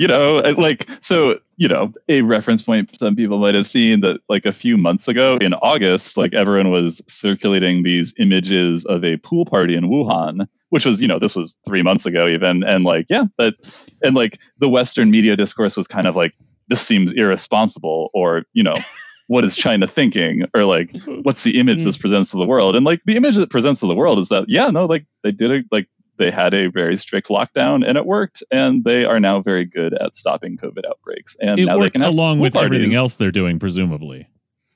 Yeah. And I mean, but very serious lockdowns, serious contact tracing, giving people food and support to stay home when they need it. But it worked the first time, and they did it, and it worked the first time, and now stuff is cool. I will say my sense is that life obviously isn't entirely back to normal. There's still fear of COVID outbreaks. There are periodic new cases that pop up, and certain regions get new regional restrictions placed on them. And there are lots of sort of apps on people's phones that will register whether they have had a test recently, and they can see where there are active cases and whatnot. But it's going well.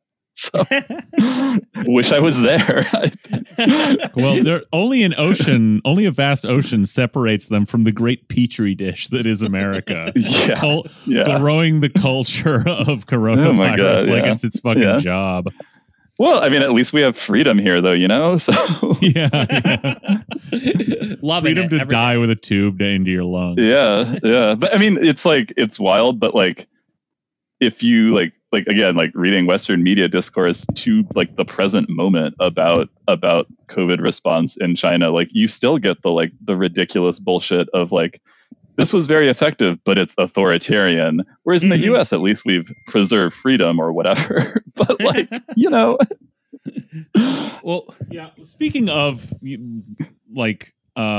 wild Western media takes on all of this, perhaps you saw a little Bloomberg article by someone named Tyler Cohen, possibly another Chinaologist like yourself, titled "COVID is increasing America's lead over China. As the post-pandemic world order takes shape, it's clear." Every sentence of this, the post-pandemic world order, it's not over. No, it is completely out of control. Yeah, no, I was reading this article and thinking about who this person is, and it's a dark mirror parallel universe version of who I could have become if I fully embraced evil or something, and also not reading ever or thinking about things.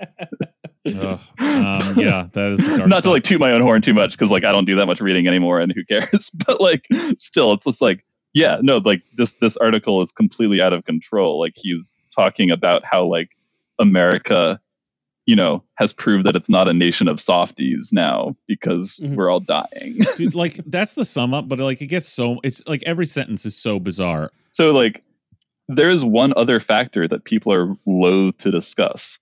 Yes, the US has botched its response to COVID-19. At the same time, its experience shows that America as a nation can in fact tolerate casualties. Too many, in fact. What the fuck? First of all, I love this because it's like the Zap Brannigan fucking rule of diplomacy here of like, we'll show the nefarious Chinese that we're willing to sacrifice as many of our people as necessary. Just wave after wave of human wave attacks.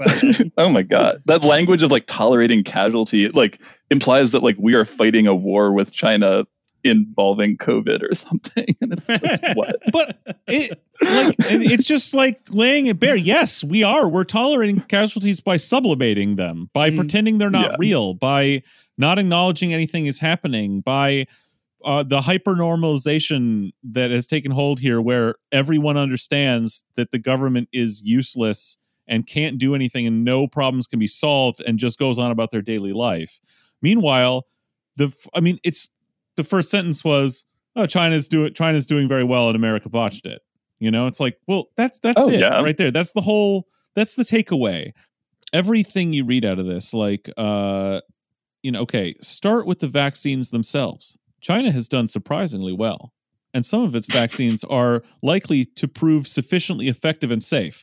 I love the condescending tone of that. Like, oh, they've done surprisingly well for Shocker. the largest country on earth with a massive industrial and scientific, economy. Okay, but the U.S.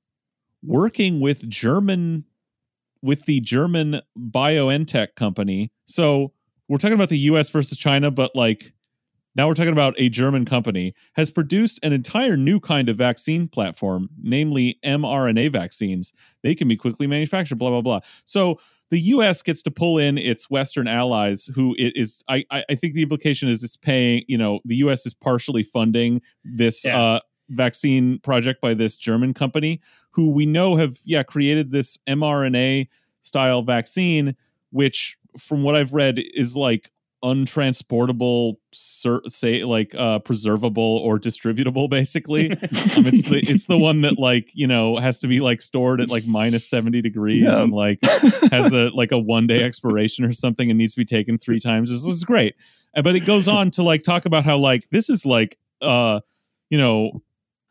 example of how the U.S. quote unquote is like on the forefront of technology, whereas the Chinese are.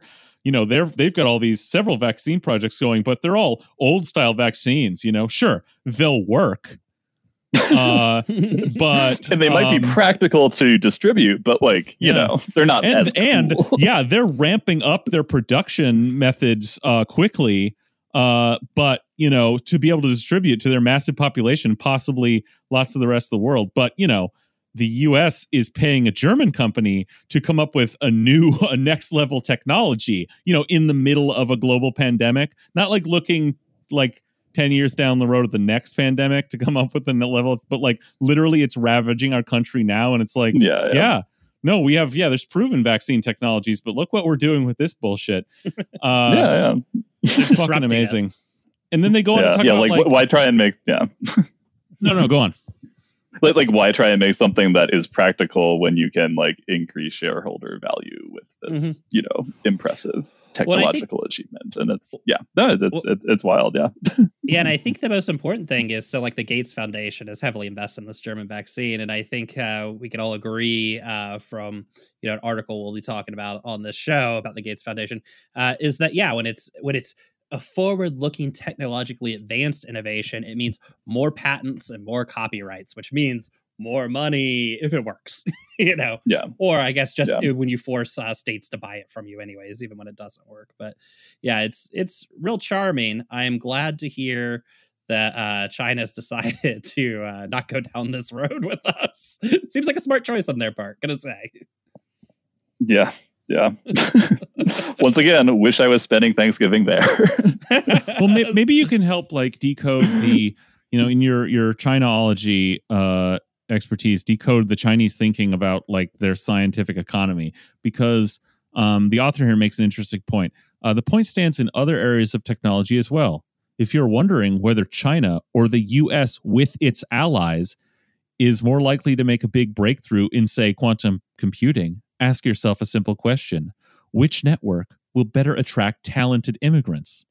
the more that talent and innovation are found around the world, the more that helps the U.S.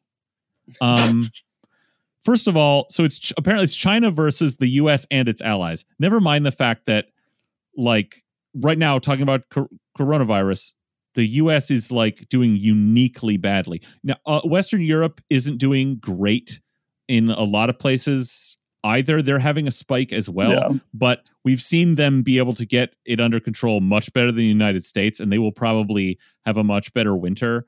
And overall, Germany, while not doing as well as China or some other Asian nations or even some other European nations, are doing okay. But like, China has how many billions of people? 1.4, I believe, something like that. Yeah. So, and they're educating engineers and scientists that like the US needs as immigrants to do technology, right? But that doesn't mean that isn't that, am I wrong in thinking it's a little backwards to imagine that this guy imagines that like China has the same fucking problem? Like they don't need the immigrants who are like getting like trained as engineers and scientists, because they're fucking doing it in-house with 1.4 billion people. Yeah, no, that's absolutely true. And I mean, and it is true that, like, you know, many thousands of Chinese students who are graduate students and undergraduates as well, like, come to the US every year to like get degrees, and then more and more like, going, like, the idea isn't to like stay in the US and like, you know, work for Google or something. It's like to go home to China too. And like, that's probably shifting too. But yeah, no, like there are like amazing engineering universities, amazing universities in general in China that are training people who are in-house experts to do all this stuff. And like, yes, they do not need us at all. And I think, like, I don't know, thinking about like these innovation questions, I think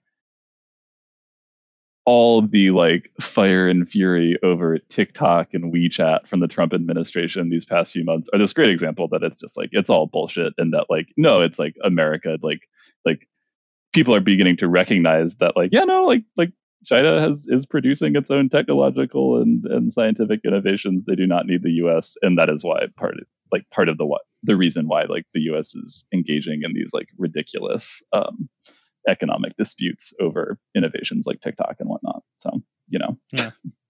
Well, it sounds like once again things are going great, and I, for one, look forward to this new Cold War. Matt, thanks for coming on. Thanks for letting us bother you during Thanksgiving. And we'll have to, you know, look, we have a long-standing order that we have to watch. Was it Wolf Project 2 or whatever the fuck it was called? Wolf Warrior. Wolf Warrior 2. We have a standing order to watch Wolf Warrior 2 together. So very exciting.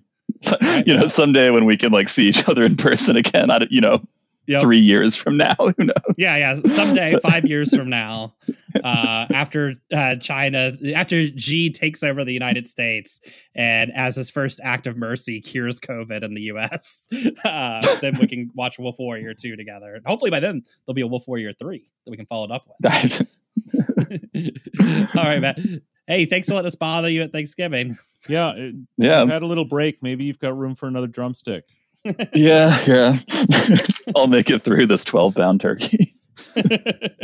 Okay, thanks. The smallest I could find. All right. Happy Thanksgiving, everyone.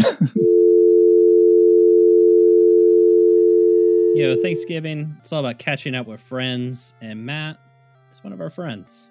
Sure it's is. Good to catch up with them. Okay, well, gosh, guys, you know, I am just loaded up on cranberry sauce and stuffing from my old family recipe. Before pie, I want to hear, you know, what I think a lot of people have been waiting for. A lot of the gamer Americans who listen to Seattle Sucks want to know what's perched up on Colin's Gaming Corner this year. What's Colin putting in the hours on? Colin, what have you been playing? Well, thank you for asking, Greg. As you know, the time has come once again, my chosen gamers. To be frank, this cycle has been grim. Throughout this epoch, we have seen friends and family become more remote and illusory than any VTuber dreamed not to be. Server lag more severe than ever before, now that the holy tubes of our lady internet are clogged by telecommuting neighbors, and the nonstop streaming of bellicose, binge-watching children.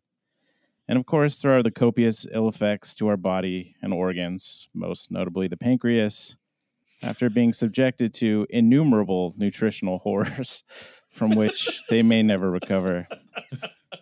You have learned... Mountain Dew right now? I wish, man.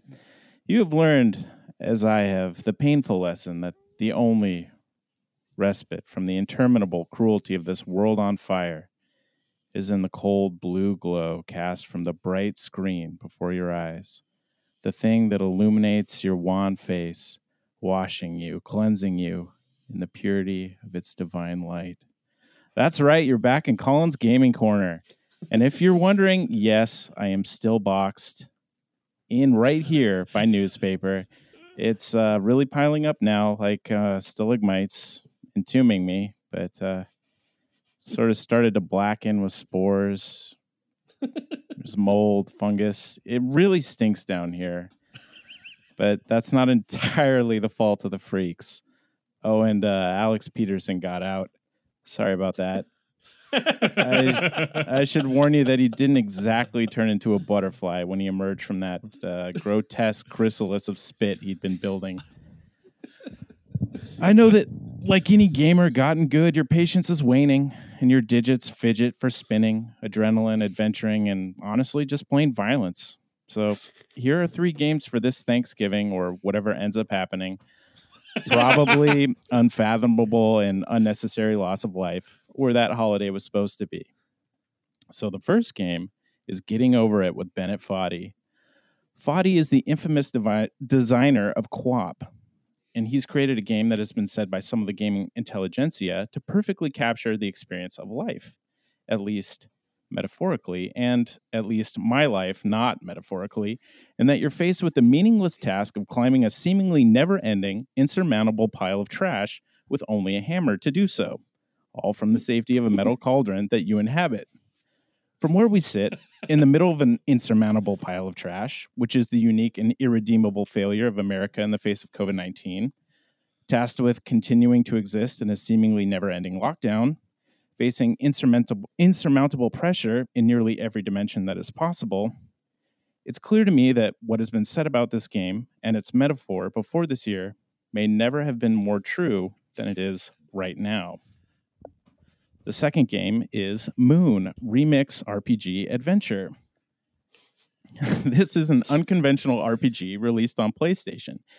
Yeah, that's right. Not PlayStation's 5, 4, 3, 2, or even 1, but PlayStation in 1997.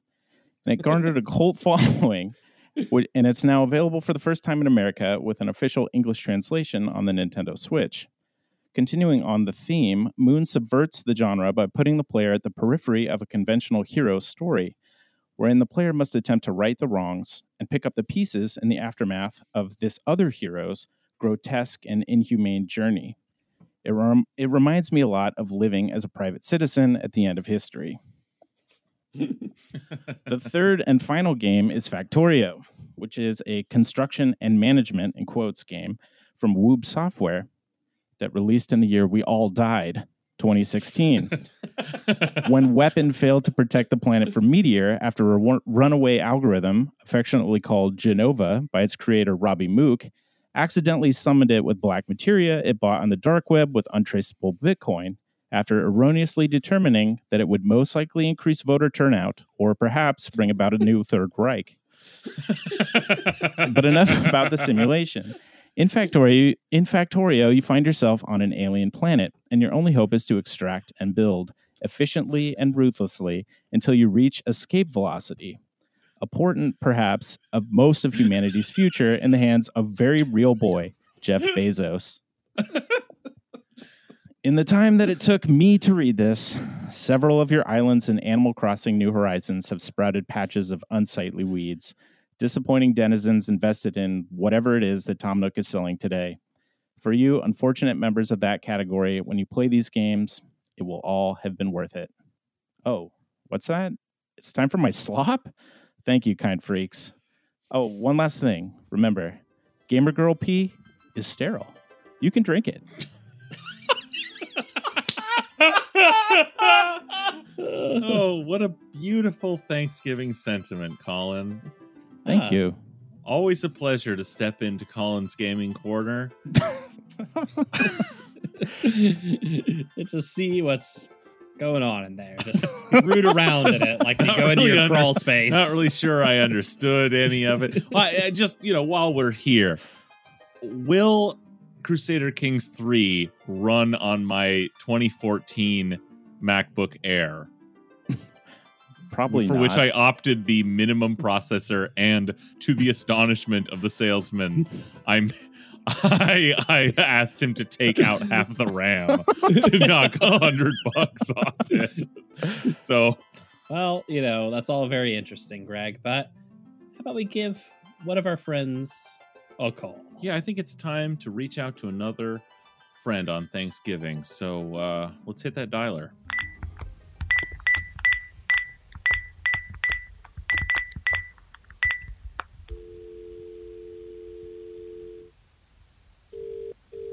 Hello? Hey, Marina. Hey. It's your friends. Hey. It's Seattle Sucks podcast. Calling to wish you happy Thanksgiving. Oh, hey. Yeah. Hey, I mean, you're not busy, right? Oh, good. So you are perfectly good to talk to us then. Yeah, great. Sure. Sure. Yeah. Just, whatever you got to do. But you're ready to talk to us, though. Yeah. Oh, yeah. Good. I mean, is everything okay? Are you guys okay?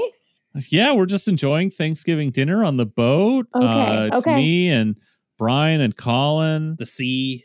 Okay. Yeah, we're just rocking in the waves here. Just and hanging out, enjoying a delicious bone-dry turkey dinner. Just like Mom used to make. Uh-huh.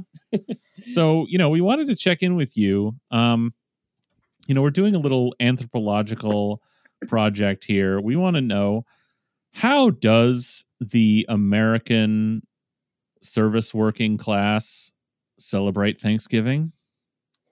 Oh, well, most of the places, most restaurants, this is one of the 2 days in the year that they actually shut down, which is nice. Seems like a loss leader. Like maybe if you're shut down, you're not making money by definition. Right. Which is why some other places stay open. Tell me more. Because, everybody after being with their family needs to go drink. So you will find places that are open. Only one place that I have ever worked of the myriad of restaurants and bars from here to LA to Chicago has been open on Thanksgiving Day and Christmas Day. And that was my dive bar that I worked at in the South Side in Chicago. I was lucky enough to not have to work that Thanksgiving. Understandably, it is open on that day because everybody in the neighborhood is kind of like a family. So that's where everybody goes to be together to have Thanksgiving at the Cove. That sounds nicer than most Thanksgivings I've ever had. It was actually a fantastic time. I had such a good time, ate a bunch of food in my house, went to the bar, got really, really drunk, and stumbled home. It was fantastic. But most other places are closed, allowing for the workers to be where they need to be just that day, though. So if you have travel time, if you have to account for travel time, then you're losing wages because you need to take time off before and after the day. So, Well, it's nice to get a day off. If you're like a cook, it's nice to get a day off for a holiday that just involves you cooking. Yeah. Of course. Out of the kitchen, into the kitchen. That's what I always say. How is it working at a bar on Thanksgiving? Because I definitely have been in a bar on Thanksgiving night, and I feel like it was pretty good for me. I was drunk. I don't know how good it was for any of the bartenders. I didn't have to work that night, the Thanksgiving, so that was good. But I don't know, it was just kind of like a regular day, all the same familiar faces. This is one of those like neighborhood dives where it's like you can project how much money you're going to make every day because you know exactly who's coming in and exactly what they're going to drink and exactly how much they're going to tip you. So it's kind of like being salaried almost. Oh, nice. Yeah. That sounds like the kind of place to be, man. Yeah. Well, what about this year? What about in 2020? Oh, what's going on with Thanksgiving at restaurants in Washington State right now? Well, they're definitely going to be shut down on Thanksgiving Day. I am currently unemployed as of last Saturday. Congratulations. Yeah, well, shutdown due to the second shutdown. Restaurants and bars aren't fully shut down. You just can't sit people inside. So did like a lot of service workers end up then becoming unemployed because of this? Yes. And I assume there's some sort of massive federal aid package, though, for all of y'all to help keep you afloat, right? Right. All of our George Soros checks are on the way. I was checking the tracking on those today. So that's only because you're an officer in Antifa. But what about the rest of the proletariat? Right, the rest of the proletariat. Well, there's got to be food on the table somehow. So if you're going to eat anybody, I would say eat the rich. Oh no, you got my bow tie spinning. maybe we can lure them into an outdoor dining area for the premise of dinner, and as they come in, they'll only then notice that they're on the menu. Right. Like a big boiling vat. We're like, hey, are you deep frying a turkey? Sort of turkey. So yeah, but seriously, like, what do you make of, you're on the ground and you're following what's going on? Like, what do you make of this round of quasi restaurant shutdown? First of all, it does seem to be like the only actual piece of the shutdown is like personal admonishment of like, don't do anything outside of work ever with anyone, and don't go to restaurants. But like, what's your perspective on it? So you've obviously been laid off. Like, how, like, does it make sense? Like, what is it like for people who are still working in these places which are quite a lot of places that are doing takeout still, or some kind of patio or tent dining or auxiliary building dining that is sort of supposedly outdoors? Right. Well, after working my ass off for the last 4 months, after getting the call back to work, just insanely busy at my spot every day, like an hour wait every day, because that's what you're supposed to be doing during a pandemic, right?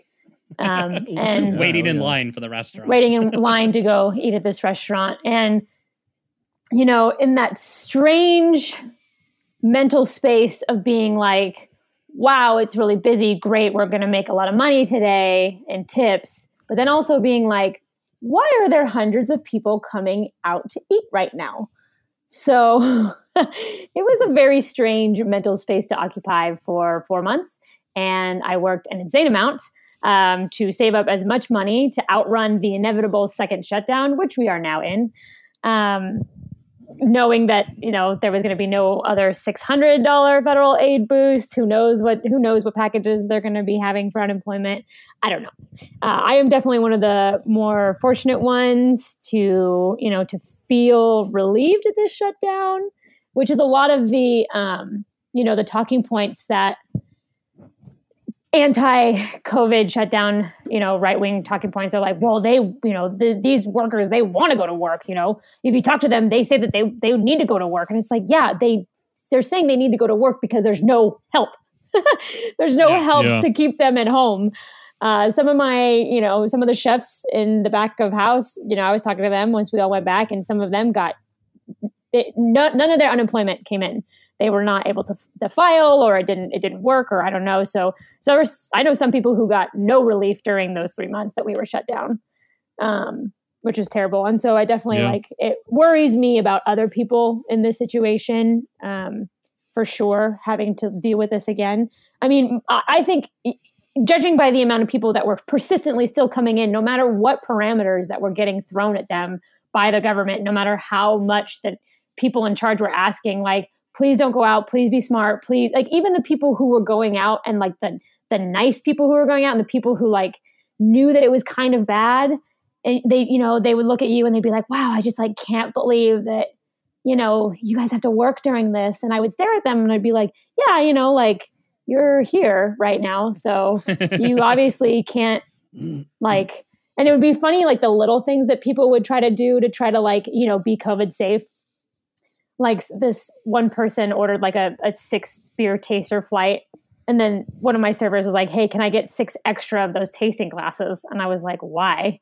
And he's like, oh, it's because they want to share their tasting flight. And so they want to, and I was like, okay, we'll just like share the glass, whatever. He's like, oh, they don't want to because of COVID, you know? He said they're worried about COVID. And I said, well, obviously not that much because they're out at a fucking restaurant. So they're not that worried about seriously. it. That's fucking wild. Yeah. Oh yeah. Like, so it was just madness to just witness, you know, and then you're like, okay, you can't, you know, I think we talked about this in the last time I was on the episode about like the same household rule that went over exactly like I said it was going to go, which was that people would just say yes. And they would say, yes, we all live in the same household. And, you know, and I asked my management, I was like, hey, so what do I do mid-service when it's very clear that these people are not from the same household? And my management was just like, you know, I don't know. But I think that my spot made the right decision to actually lay all of the, like the front of house, like the servers and the bartenders off. Some of the chefs are still working because we are still doing food to go, but their hours got cut. My brother also works at a restaurant up in Linwood, and it's the same thing for him. His hours just got cut, but they're still doing to-go food. But for the front of house, I mean, only being able to sit outside, it's November going into December, you know? Yeah. So outside is not pleasant. And you have these other places that are like putting, you know, okay, canopies, I can understand. All right. But these full on like banquet tents, like what is the point of being outside if you're making the outside an inside? Yes. Well, if you're sitting multiple tables to a tent or an area, it doesn't really make sense. Well, they put them in these like ET plastic bubbles. And I kind of want to be like, you know, in ET, they did that to keep the alien diseases inside the bubble, right? Like, yeah. Well, the bubble ones make the most sense because it's like you're just sequestering the one table that you're eating with anyway. So if you're making the decision to eat with these people at a table, presumably the people of your own household, then sequestering you from the elements in your own bubble makes sense. But yeah, once you set up like a dining hall in a tent that is like full of 7 tables on the street, like it stops making much sense, you know? Yeah. Well, that, and if you're the next person going into the tent, I mean, I don't imagine they're like bug bombing the tent. Oh yeah, no, I can guarantee you. I mean, like in terms of like, especially the turnover and how like crazy some places were getting, you know, just packed. Like the servers are not, because they're down to fewer tables, right? Right. And like the servers are not washing like every square inch of those walls. So it was inevitable that like the vigilance would go down because work is exploitative and awful, and asking people to do more for no apparent reason is going to be a problem. Like, running around just in like the amount of steps that I would walk during a shift was absolutely insane. I was clocking like 10 miles per shift.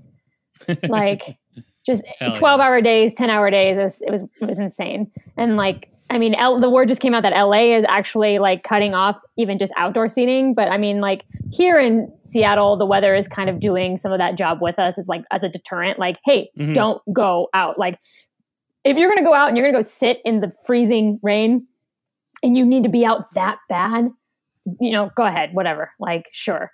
You know, here's your beer, go sit outside. I'm not going outside to serve you. You can walk your ass out there and sit your ass by yourself. Don't ask for anything. Don't ask me to come out and get you anything because you're out there. But in LA, I mean, the weather in LA is still, you know, palatable to be able to go sit outside. Yeah. And so all these people are like, well, I guess now we just have to sit outside. And it's to the point where they're like, no, now you can't have that, you know? So it is that dilemma on the left of like, you know, not the state authoritarianism or whatever. And, you know, like the anarchists are having this trouble, like these, you know, this conundrum of like, do I listen to the state? Do I like that that the state is putting these restrictions on, you know, or is that completely antithetical to my entire foundational ideology? Like what's going on? But I mean, there's that rock meme, the meme with the rock and the little girl in the backseat, like the little white girl. I don't even know what movie it's from, whatever. But the template is like the Rock's driving the car and he's like, how bad is it or whatever? And the white girl in the back's like, anarchists are saying, listen to the state. But then there was somebody like came out with another version of that where like there was a second page and The Rock is like, anarchists are not saying listen to the state. Anarchists are saying listen to the scientists who the state is like blasting the message of, which is that you need to stay home to save lives, you know? So, but I think that, you know, it's very apparent that people will not do the right thing when given the choice, when given like, the majority of people are still coming. Like how many tourists that we had, Arizona, Florida, Chicago, like everywhere, Chicago, like, especially because they're coming to places like Seattle where they're like, oh, it's our first time. We've never been here because we can't leave the country right now. So people are just taking trips to places they've never been because fuck it. Why not? You know? And I don't care how many people from Florida, you know, and we had to throw a couple people out over the summer because they were just like, you know, we'd be like, hey, these are our protocols, do this, do this, do this. And they'd be like, that's dumb, you know, like this bullshit, like just completely disregarding it. Like people coming in wearing masks that say like this mask does nothing, like printed on it. And you're like, cool. Like you guys are real fucking cool. You know, just like making like snide comments about like, oh yeah, the COVID, you know, like, oh, okay, dude. Like, sure. Here's your fucking check. Like, but you know, these people are obviously acting like children when it comes to like the moral responsibility of not doing these things. So you're going to be treated like a child, and now these privileges are now revoked from you. But that also puts the service industry workers on a hard spot because, like, you know, we do need people to come in. You know, the difference of a slow night on tips versus a busy night on tips is like that's groceries. You know. So what is this place that we're put in, you know, to be like, we're upset that things are slow. We're upset that our hours are getting cut, but also now like we're thrust in the middle of the worst industry to be working on during a pandemic. Like how are all of these big tech firms telling their people to work from home when you can go into an office with a mask on and keep your mask on all day? Why is the industry where people come in and deliberately take their masks off to eat and drink and put their mouths all over shit, and people who have to wash and carry and you know grab these items that have saliva and breath and COVID, you know, all over them? Like, why is this the one of the first ones that was opened and the one that is still open? Like, it doesn't make any sense. Like, we had a dump bucket, so every, you know, glassware that came back that still had liquid in it, we'd dump it in this bucket before we put it in our dishwasher. And we would go to dump it, you know, get full, and we'd walk it, and it was called the COVID bucket. Like, you know, you dump it in a sink, and you hope to God that it doesn't splash back on you, you know, just by like the physics of dumping a whole bunch of water into a sink. You dump it really, really slow, like, oh God, oh God, oh God. Oh God, that's gross. It's like when you're, you know, pissing standing up and you're trying to hit the side of the bowl so it doesn't like spray all over the room, but it does anyway. There's no getting around it. It's disgusting. I was to say, so you know, we've covered the bad actors in COVID, right? And the people who are getting fucked over by cut hours and stuff like that. I hear you have a new project that's hoping maybe for some good actors. In this hoping. Yeah. So, you know, thinking again about all of, you know, other staff workers back of house, you know, front of house, people who maybe this is kind of a death stroke because, you know, I've been listening to the show, what you guys are talking about, and the news about the impending homelessness and like all the evictions and shit like that. Bryn and I actually were spitballing this like network, like a mutual aid network. And we've pretty much laid the foundation to at least get people talking. It's called the Customer Service Community Network, which is basically just a way for people to post, you know, what they're in need of, whether it resources, whether it be like food, money, clothing. You know, if you're like, oh, I'm not going to get dinner tonight, or I can't afford groceries, like somebody can like donate you money or whatever. And as you know, networks are more effective when there's more people in them. We're hoping to spread the word as much as possible so people can keep an eye on what others may need. If you or somebody you know is in need of resources, there's a Facebook page up that I think you guys can probably link to. And then there's an Instagram account. The handle for that is at CSCN for Community Service, Customer Service Community Network. Hold on. At CSCN Seattle for Instagram. And you can just send a DM and we'll make like a post on there and a post on the Facebook. And if some people, they don't really feel comfortable about making public posts like that, you can send an email with what you need to it at neighborsonly@gmail.com. And then we have links to like a Google form, like a survey basically that will help us figure out, what you fill it out about what you need with information that you're comfortable sharing. We also have a version that's in Spanish as well. And though I have links for those that I can give to you guys, you can link them in the show notes. Yeah, we'll definitely have this in the show notes. Yeah, thanks. And it's not limited to people, like just people in the customer service either. That's just kind of like where we started. Because the pandemic is affecting people in all kinds of industries. So, if you know someone or you are someone, just look us up, add us. We're going to try to add some of the other mutual aid networks. I think there's like Big Table Seattle, which is another like service industry worker like benefit, mutual aid benefit. I know there's a couple of them going on in LA. But yeah, just trying to create a beacon hub for people to be like, hey, I need this. And you can post like, you can get in contact with somebody, or we can get you in contact with somebody in your area or whatever, like I don't have a job, so I'm willing to drive to help someone, so, and I've got a car, so that's pretty mobile that way. But just trying to make sure that everybody has what they need right now. Cause this is, if only somebody would have told us that if we didn't do things the smart way, that we were going to end up in another shutdown. If only we had known. I believe that the term was a long, dark winter. Yeah. I believe. Yep. Yeah.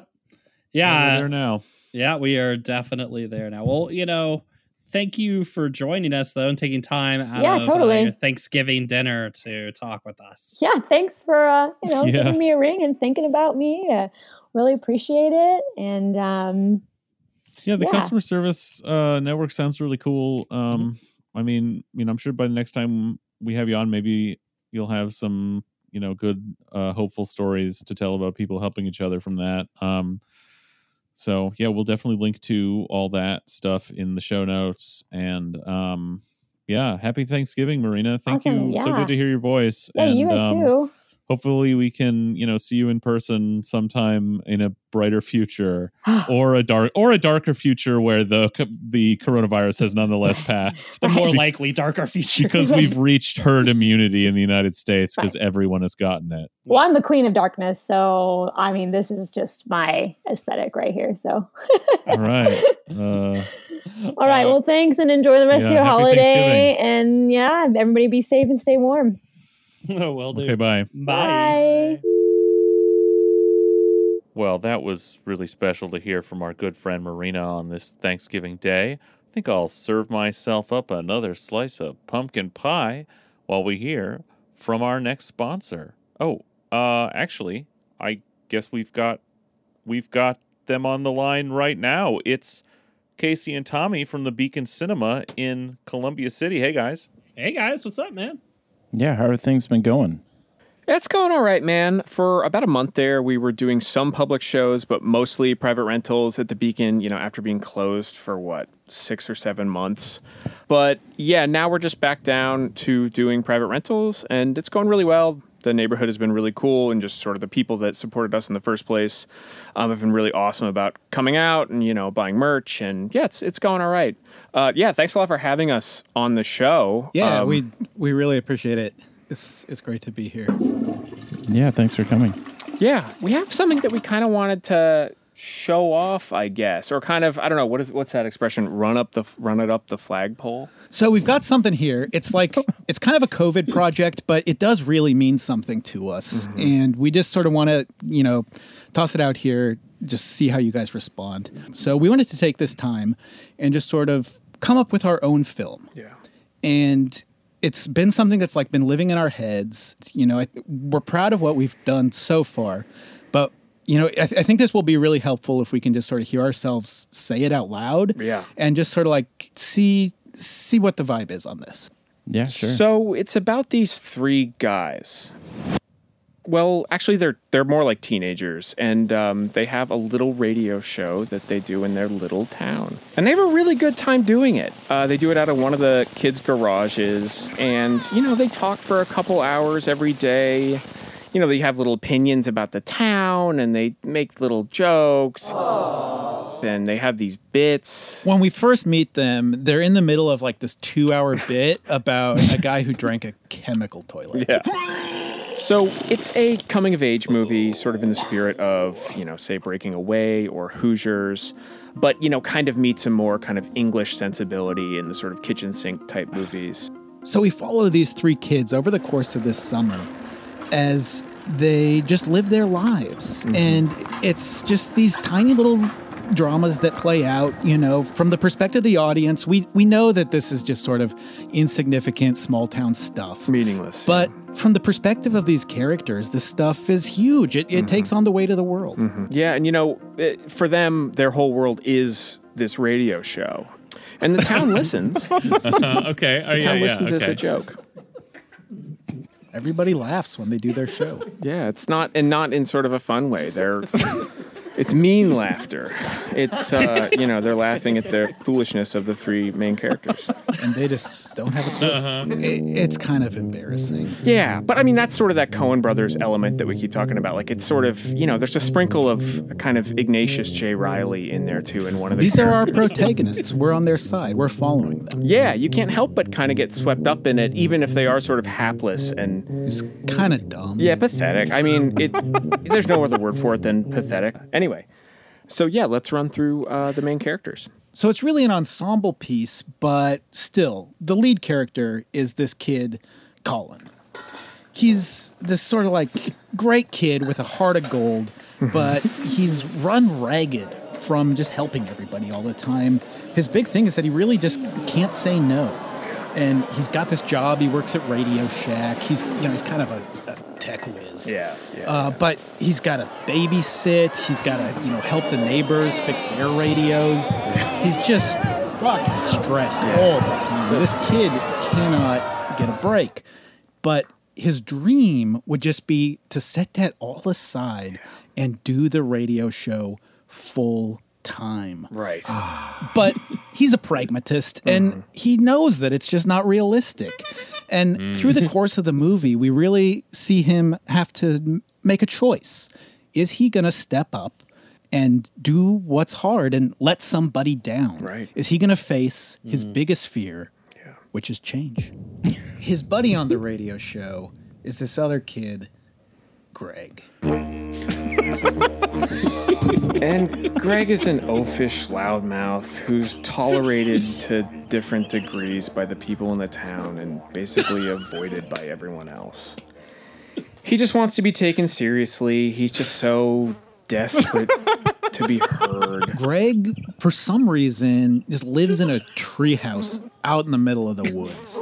And he's just such like a weird and out of touch kid that he can't really see that he's just sinking lower and lower. He really needs just like a concerning amount of help from the people around him. He is a really, really good person, deep down. He's got a heart of a lion. And I think he has a certain very, very pure honesty that I think can be, for a lot of people, for polite society, a little bit abrasive. You suck. And to round out the group, they have a third. Brian, who really just kind of showed up out of nowhere. No one knows where he's from. And this is kind of the wild card for the movie. Yeah. It's something of a supernatural element. Yep. Yeah, we went there. He might have to go back to his home planet. At some point, yeah. So the plot really kicks into gear when the beloved DJ on the real radio, the actual radio, when he passes away. And our three main characters hear the announcement, broadcast. This is a big deal in this little town. This guy was a legend, and who's going to fill his shoes? Yeah, it's been, 40 years he's been doing this job? And now the positions open. What an opportunity. And there's auditions at the end of the summer. So everyone in the town starts getting ready. I mean, they're all kind of getting their little troops together and practicing in their garages. And this is where we sort of dip into an art house vibe for our main characters, for their sort of audition narrative. Yeah, I mean, this sequence, we've talked a lot about it. And, if it comes off the way that we're picturing, it wouldn't be out of place at, like, the Museum of Modern Art or, the lobby of the Guggenheim.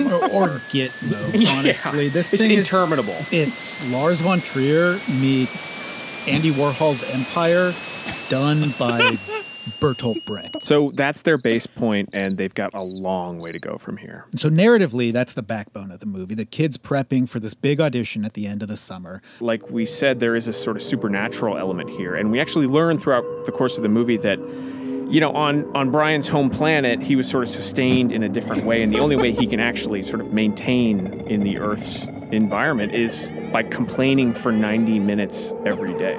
And, sort of the irony is that Brian thinks by doing it on this radio show with his buddies, he's kind of getting rid of it in a healthy way. But, the irony there is that he's really burdening everyone else in the town with this venomous complaints.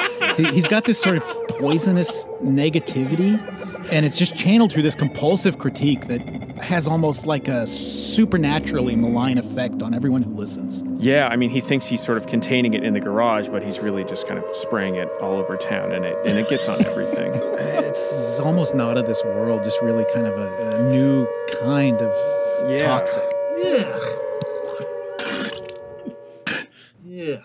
Another thing that's kind of going on with Greg is that he's slipping lower and lower, and Colin's pretty concerned.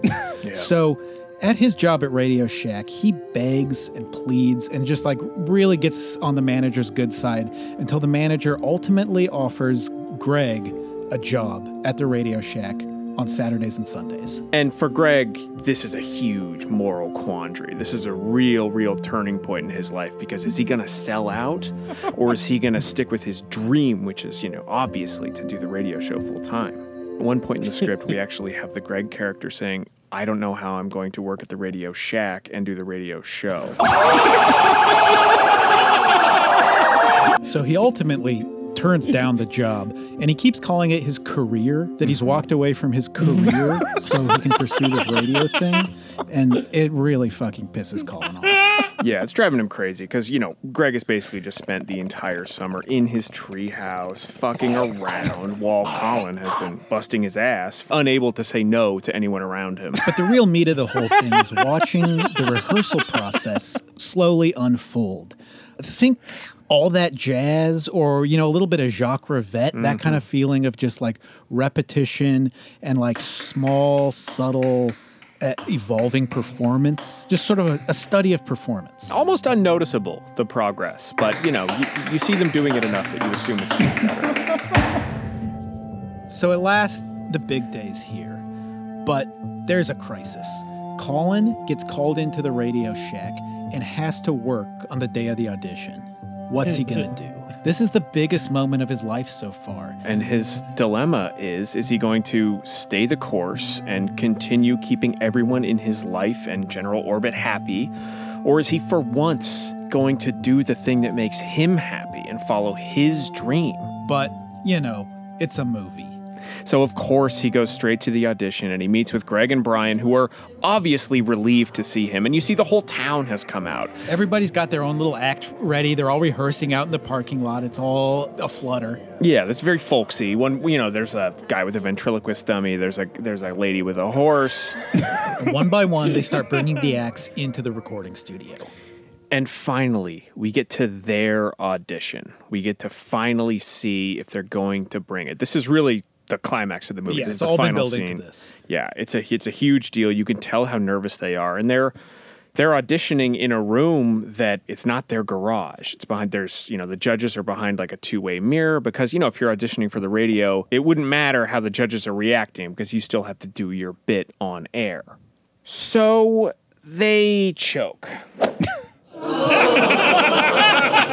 they just get off on the wrong foot, and it's instantly a snowballing disaster. You can tell immediately that something is just sort of off, and tensions kind of rise from there. Primarily with Greg, who throws a full-on tantrum in the middle of the audition. He just melts down. It's out of control. He starts shouting. He's like crying. It's ugly. It's uncomfortable. Yeah, we see him pinballing back and forth around the whole studio, and at one point he actually gets a bucket stuck on his foot, like a janitor's mop kind of bucket, and he's swinging around. Colin and Brian are completely aghast and cannot believe the horror unfolding in front of their eyes.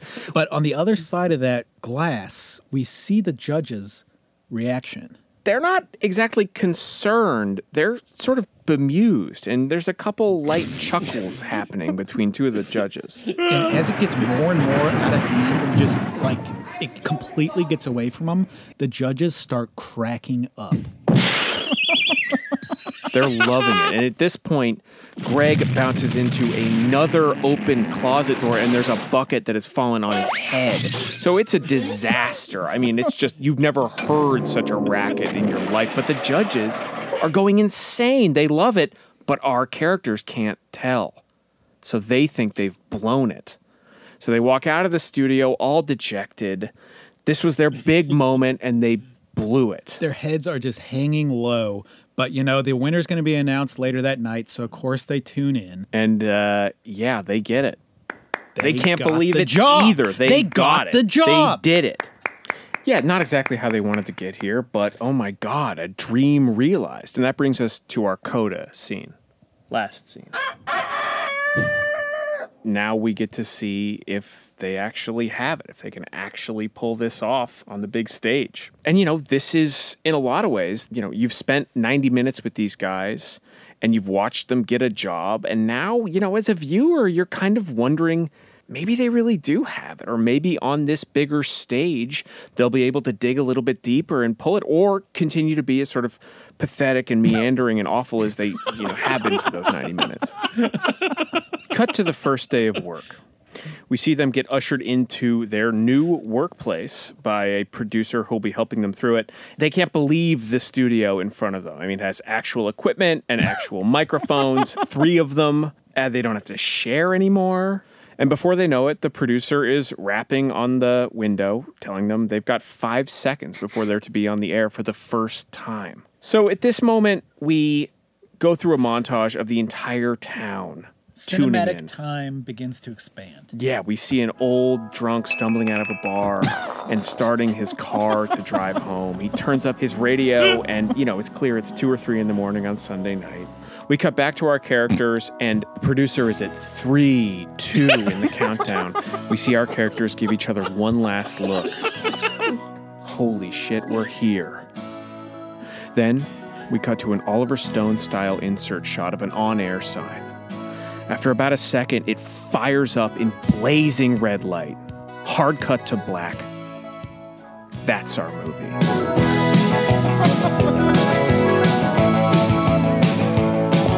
Triumph. Wow. What do you guys think? What a movie. I hope somebody makes that. That's a really powerful pitch we just heard. I've never been Hollywood is listening. Never been so emotionally touched by a film before. Yeah, I felt really connected to that. Yeah, it really movies. I don't really close to home, as they say. Yeah, I don't really like feel the connection to film in the way that I felt the connection to that. You know, I feel most of the time I'm a viewer, whereas there I felt like I was in it. Yeah, like you were living it almost. Yeah, and beautifully pitched by Tommy and Casey. You know, I'm sure they have a bright future ahead of them in Hollywood. Yeah. But until then, people should visit them. You know, obviously, Hero Apparel at the Beacon Cinema. Yeah, yes. Buy apparel from the Beacon Cinema. Yeah, and go buy when available. Rent them out for private, small number events. Yeah.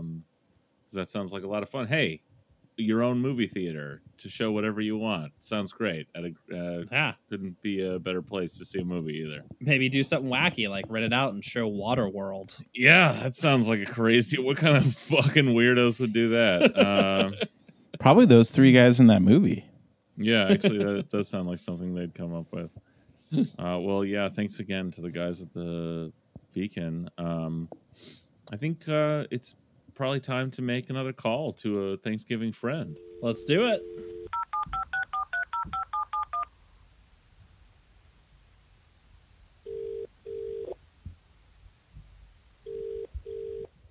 Hello? Hey, Chewy, it's your friends from Seattle Sucks from Seattle. Hey, Chewy. I don't know anyone from Seattle. No, you know us. You've been on our boat.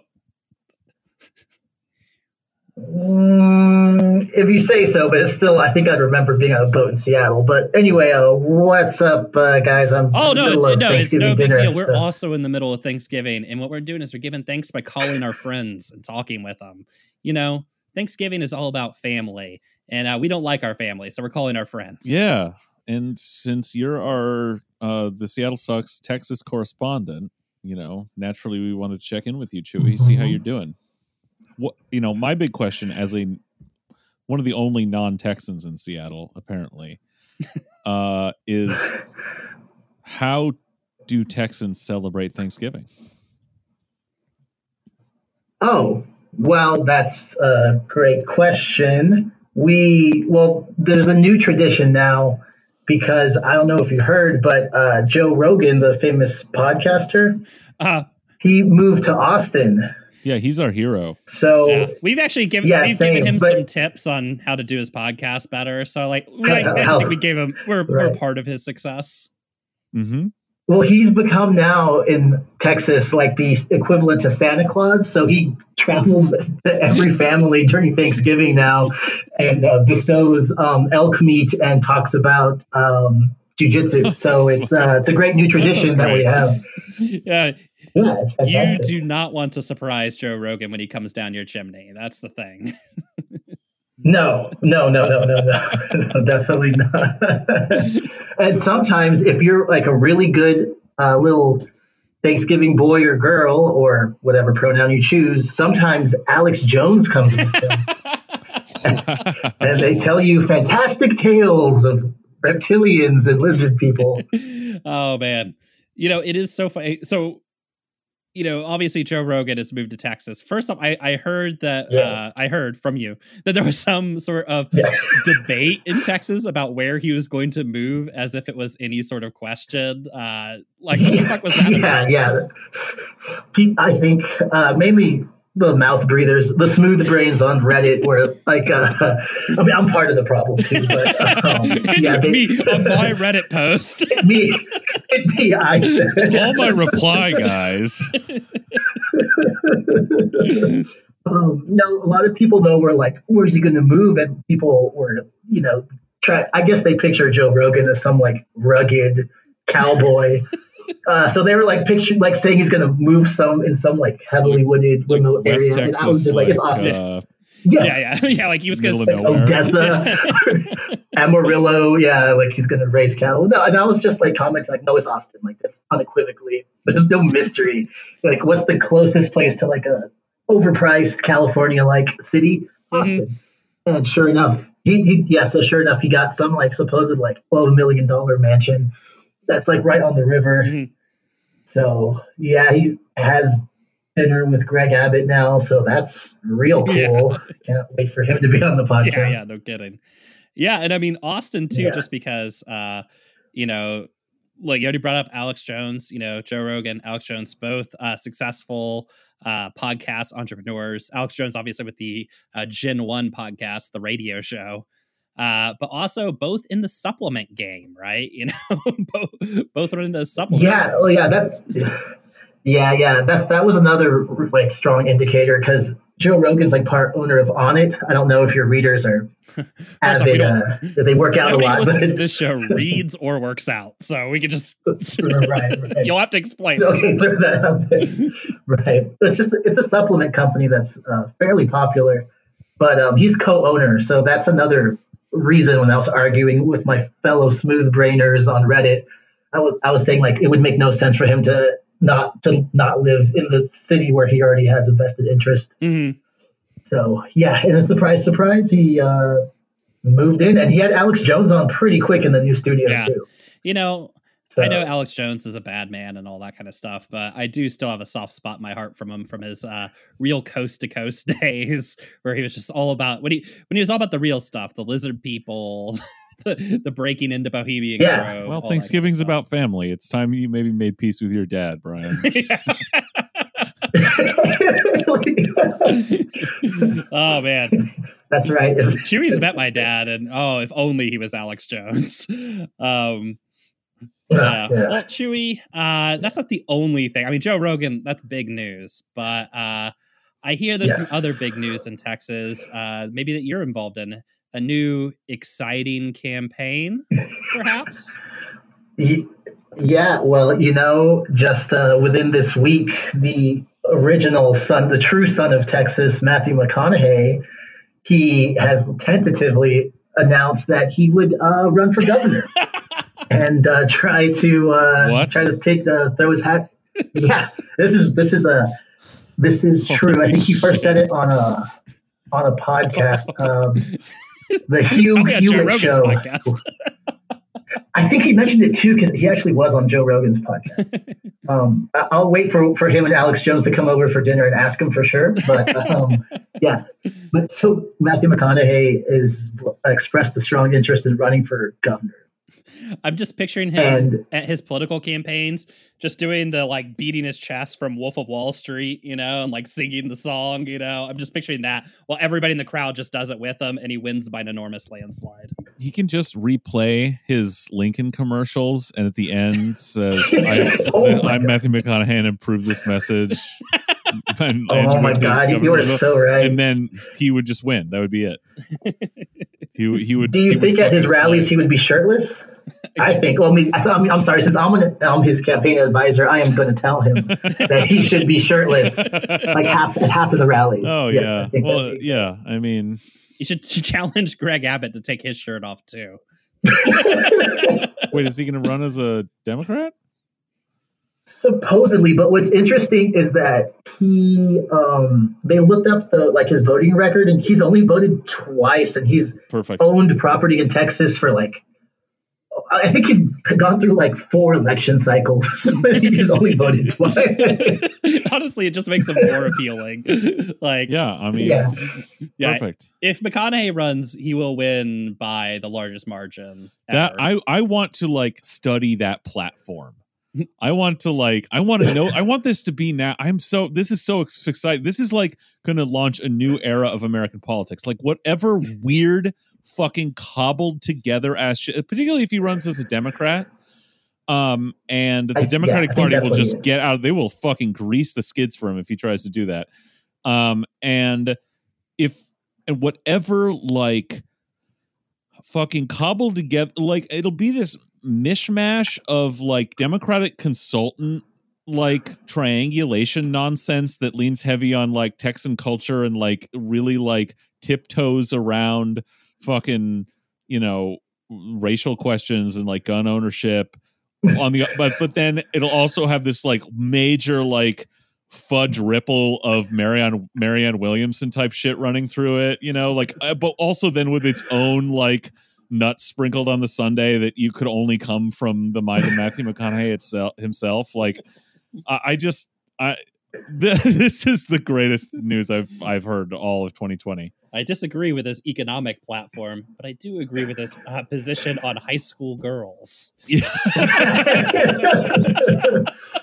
Jesus. Well, Abbott is probably going to attack him with some QAnon shit, and McConaughey is just going to look him straight in the eye and be like, "Hey, who drove deep into Louisiana, busted up that child pedophile ring?" Oh my God! If he goes full Reagan and starts conflating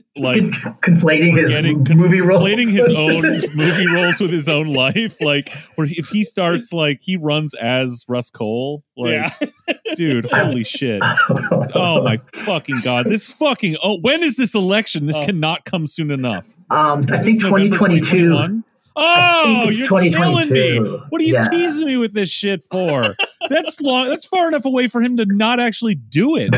Oh my God. Fuck you for fucking leading me on like this. It is. Well, he's got to start now. I mean, you got to get the ground running now, And it is critical for everybody listening to this podcast. Get a hold of Matthew McConaughey any way you can and tell him he must run for governor of Texas. Yes. The only on Twitter, it was a hit.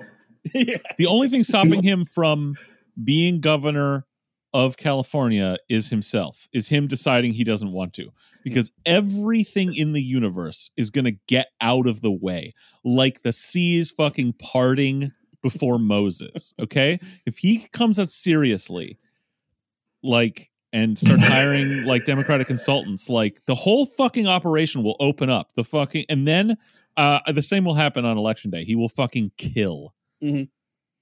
Yeah, I don't know. Yeah, the streets will run red with the blood of the innocent. Yeah. So that's my new job now. I'm going to work with Matthew McConaughey to run for governor of Texas. Yeah, lucky for you. Here you thought running all those marathons and stuff was pointless or whatever as you got older, and now it's all so clear. It's all been leading to this. Yes, so equally as useless. So yeah. Yeah, and I'm technically unemployed. I was unemployed because of COVID. So now I have a job. So thanks, McConaughey. He's already contributing to the local economy. Wow. Yeah. Got my vote. That's for sure. So COVID's also affected, accountants who move money for the Mexican mafia, I believe was your dream job you described to us last time. Yeah. But, safety first is what the cartel's motto is. So they were like, we have to let you go until this COVID thing is under wraps. We can't meet with you. We don't want to deal with you until COVID's, because we're a family. Yeah. Hey, your family's got to watch out for each other, right? Yeah. So that's my Thanksgiving. Just left some bourbon out for Joe Rogan and Alex Jones to come visit here in a little bit. I would say you should leave the ayahuasca for fucking for Joe. I don't know. Does Joe drink? Yeah. He seems like a psychedelics guy to me. He drinks. Oh man! Yeah. And plus, does McConaughey drink? Oh yeah. Didn't he used to advertise He used to advertise wild turkey or something. Money to advertise. Yeah, I'm sure that they wanted him to, but there's no fucking way McConaughey drinks. Look at him. No, you see those abs? Yeah, you're right. No, literally. He's like 60 years old, and he looks like that. That's not what alcohol. As somebody who knows what alcohol does to the human body, that's not it. That's the case study. Me and McConaughey. Also, his vibe though. His vibe is very not like. Yeah, he'd be like, what? No, I meditate instead. Yeah. Mushrooms and Joshua Tree for sure. Yeah. Classic pairing. Yeah.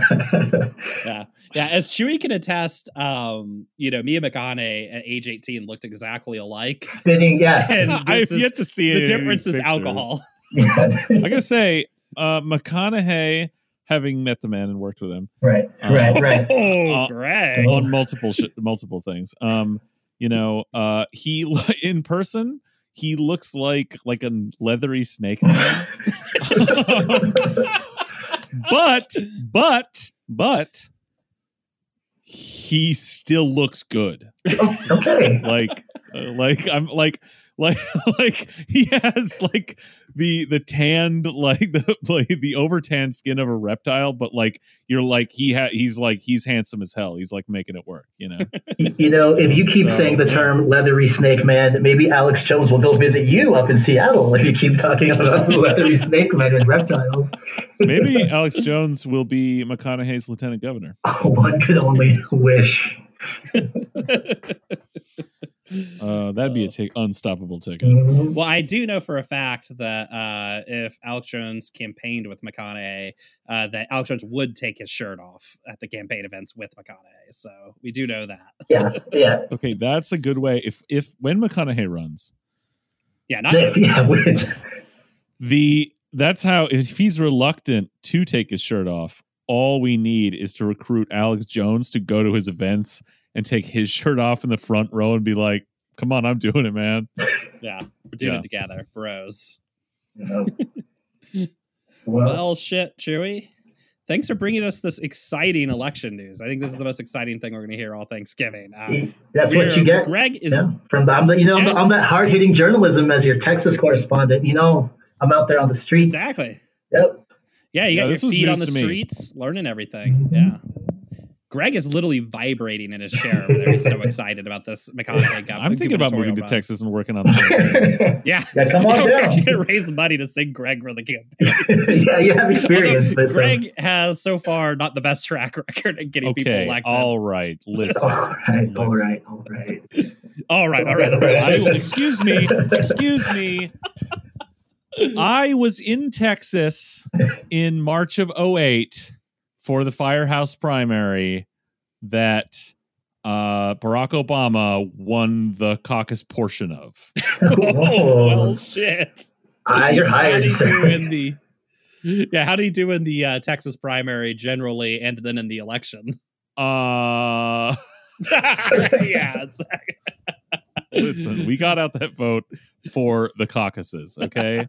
And Clinton took the... Why there's both, I don't understand, but... I will never... Is that still how it works? I grew up in Texas, and I could not explain its electoral system to you. I think it's illegal to vote. Yeah. In general, yes. Yeah, post-Civil War chicanery is the style. The technical term, yeah. Okay, cool. Great, awesome. Great. Well, like I said, I was in Texas when Barack Obama won that primary, and I was out on the streets for him, so... the caucus. He lost the election portion to Hillary Clinton. As I recall, for some reason there was also a caucus and he won that. Jesus, that's what we were doing. So I think you got what it takes to be a McConaughey campaign. I do. Have I'll pass it along to him. Yeah, I'll tell him. All right. Yeah. Okay. Cool. Yeah. You let the man know that we are McConaughey diehards over here, and we're gonna ride that flat circle with him all the way to the governor's mansion. So, sounds like a plan, gentlemen. But hell yeah! All right. Thank you. Happy Thanksgiving, Chewy. Say hi to all of Texas for us. I will. Yeah. Any messages to Joe Rogan or Alex Jones in particular? Like anything you want me to bring up to him? Keep up the good work. If you if you get down and you need any advice, just hit us up. Okay. Yeah. I'll mention that. I know some real pros. Let Joe know. Yeah. Let Joe know that we're proud of him, and we're glad he used our advice to get the mild, modest success that he has gained. All right. I will talk to you guys later. Have a good Thanksgiving.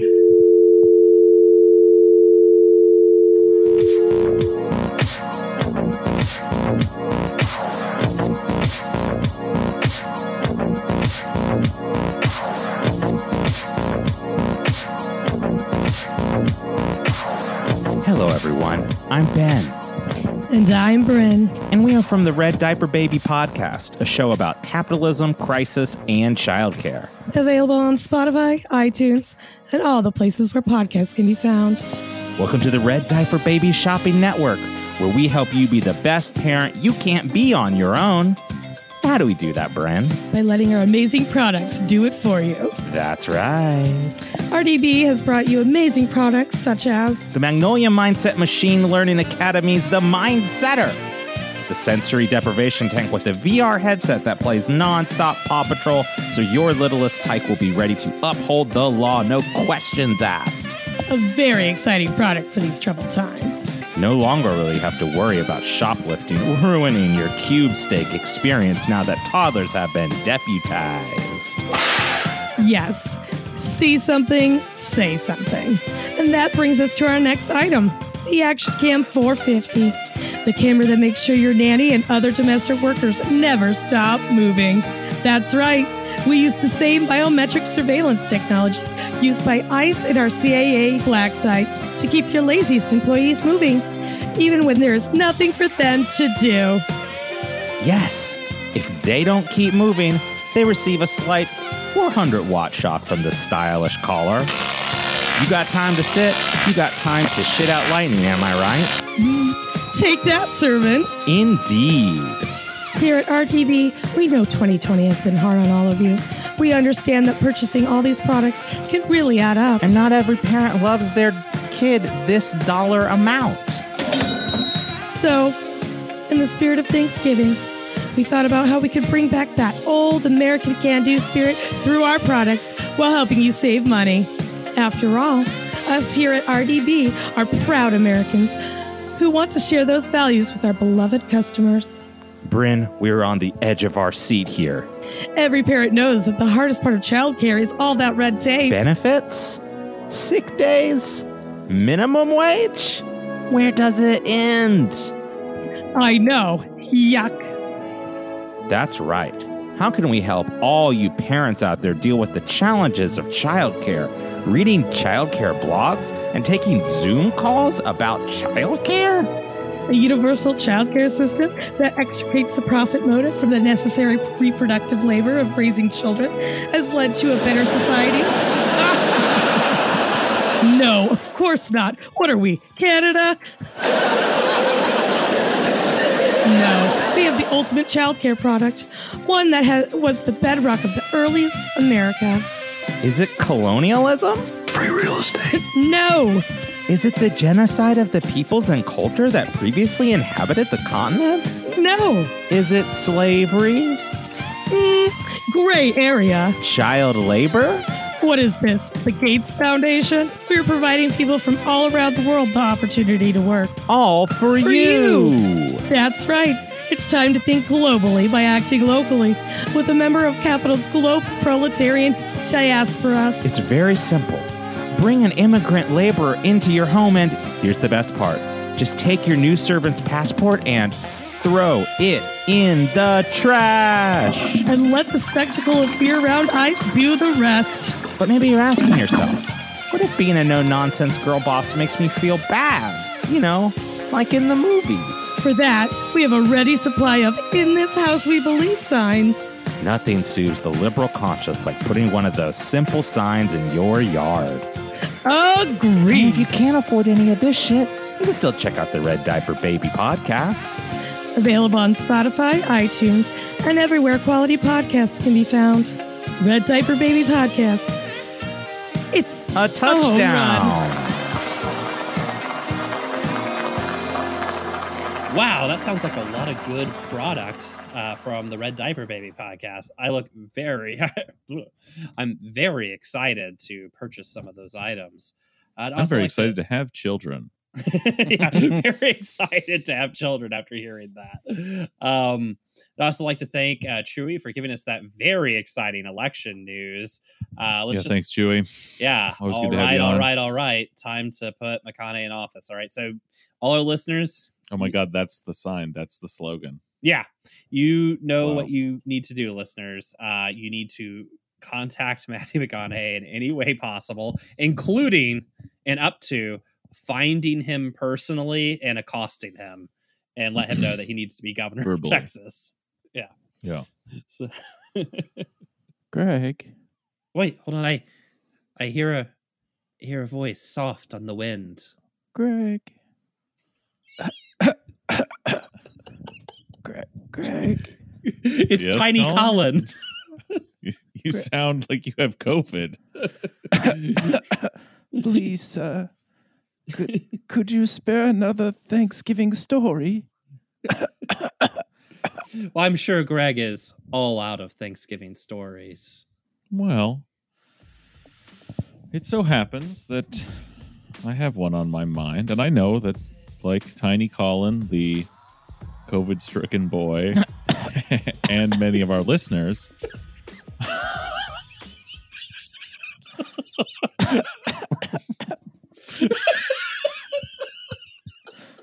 Greg. Don't stop, Greg. Don't stop. I'm going now, Greg. Sorry.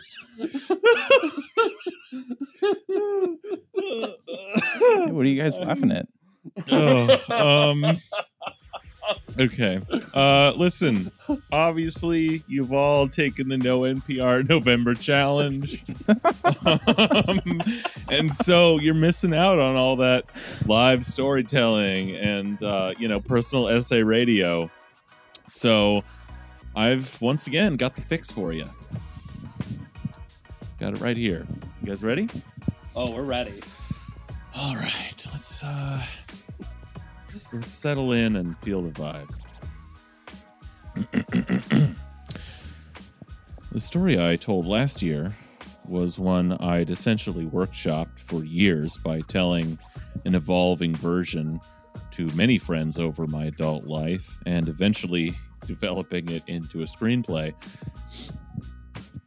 This story is even more autobiographical than last year's, as I personally feature more heavily. In fact, it takes place shortly after the last one ended, after my father had been ordered from the home and the set of Video Bread by a court and restrained from seeing his children. That's awful, Greg.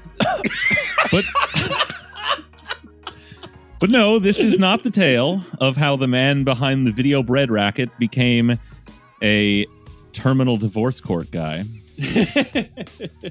Rather, it focuses more on me and my mother.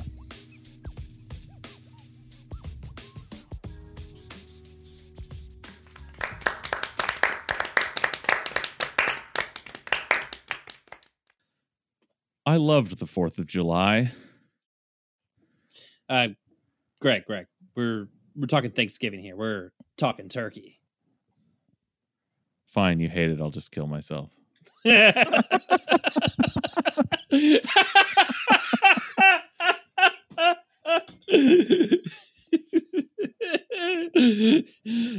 the end of the show, and our lives. Yeah. If you please. I loved the 4th of July, but this is really a story about family. And what's more Thanksgiving than family? The 4th of July was big in Bothell, very patriotic little suburban hamlet. It has been said that Bothell has and had one of the most elaborate Independence Day traditions in Washington. The annual parade is and was a regional attraction, and at least at times, and by some metrics, has claimed to be the biggest around, drawing not only large crowds to the sidewalks of the Bothell-Everett Highway, but premier parade attractions. Naturally, there are school marching bands, dance troops, rotary floats, but no less than the Lincoln tow truck, the pink one with the toes. Hell yeah. The Seafair Pirates and their amphibious pirate ship. Hell yeah. Along with, old-timey fire engines and the prize collection of some local antique military vehicle club. I loved the camo dune buggies with the 50 cals mounted on them, which looking back seemed like just some right-wing militia types trolling the town. It has a whole different meaning these days. Yeah. But there's more. There's history. Bothell is an old town. There are, or were even, preserved old buildings from its mid-century founding at Bothell Landing, the old barge stop on the Sammamish River that became the town and was now a park. The old bulge in the slough, as we call the Sammamish River, where the barges would unload, was now an amphitheater, and before it floated a dock which served as a stage for summertime performances. Across the very slow-moving water was the Burke Gilman Trail, and just at the east end of the park was an old wooden suspension bridge spanning the river. Our first summer in Bothell was that of 1988, when Dad was still around. At the age of 3.5, I saw something that is probably fair to say changed my life. On that stage, floating in the slough, I saw the Continental Congress. Coattails and wigs and all, I saw Thomas Jefferson declare that all white landowning men are created equal. I saw George Washington stand up and announce himself unsatisfied with his immeasurable wealth in land and human property and set out to fulfill the settler colonial dream of his Scots-Irish ancestors by emptying the continent of natives. I saw Paul Revere bolt down the Burke Gilman Trail on his horse, and I saw the Redcoats themselves marching to the bridge at Lexington, or was it Concord? I saw the Minutemen leap from the underbrush and cut the King's butchers to pieces. I saw a pageant spectacular of American bourgeois settler imperium. I saw ostensibly the good guys, the triumph of liberalism over tyranny, the end of the feudal colonial order. I saw that on the 4th of July with my family, and I saw it the next year too. In fact, I became insistent on seeing it and on strict observance of what I now considered firm Independence Day family traditions. I was hooked. It's very possibly the beginnings of my interest in history and politics.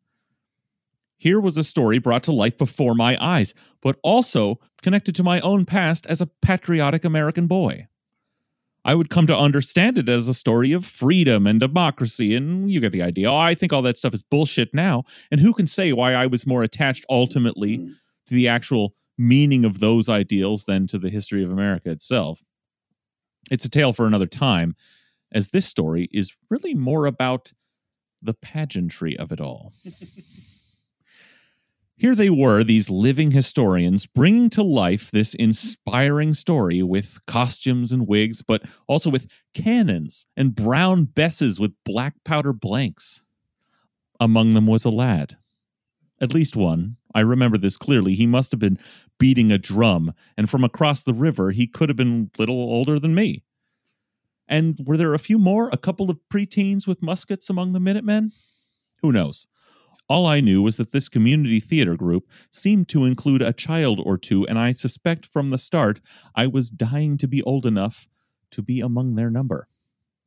I've mentioned before that from the age of 3 to 5, when otherwise dressed normally and out and about, I was almost always wearing my captain's hat. As opposed to now.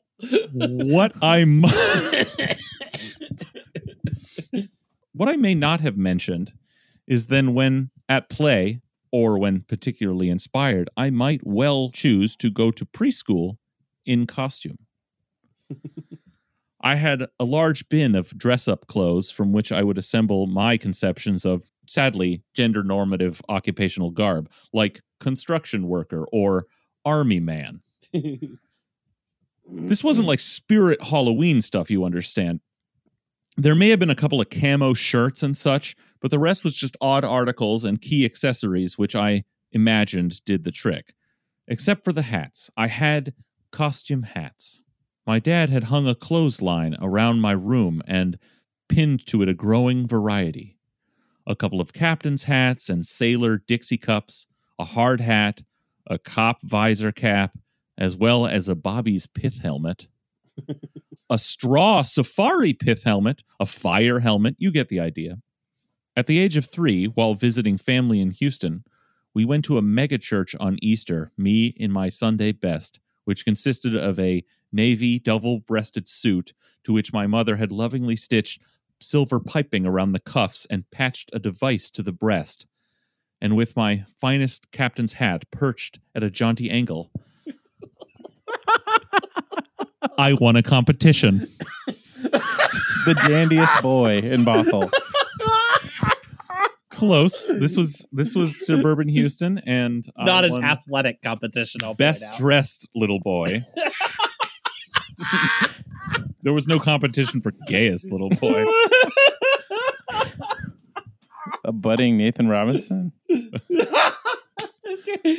Nathan Robinson's just Greg with money. Not so current affairs with Greg Ryan.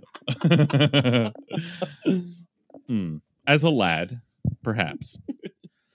Anyway, that summer, let's say I was 5, let's say it was the first year with just my sister and my mother. It probably started on July 5th. I knew I wanted to be in the Independence Day pageant on the river. I wanted to hold a rifle. I'd settled for a drum. In truth, I probably would have settled for a knowledgeable adult telling me I was too young and clear instruction on how to get involved when I reached the age of ascension. My conduit to any of these alternatives was that nucleus around which my life orbited. The traditional and exclusive franchise on the reproduction of my life, my mother. So I lobbied. I reminded, I begged, I obsessed. In some way, I understood that some work must be undertaken to achieve my one life's goal of being fitted a pair of knickers and prancing around for an audience of suburban hogs.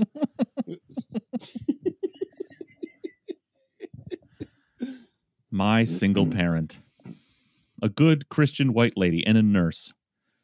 She was once a child, and as much as I was propagandized about America's essential goodness, she was convinced of the basic competence of the family unit.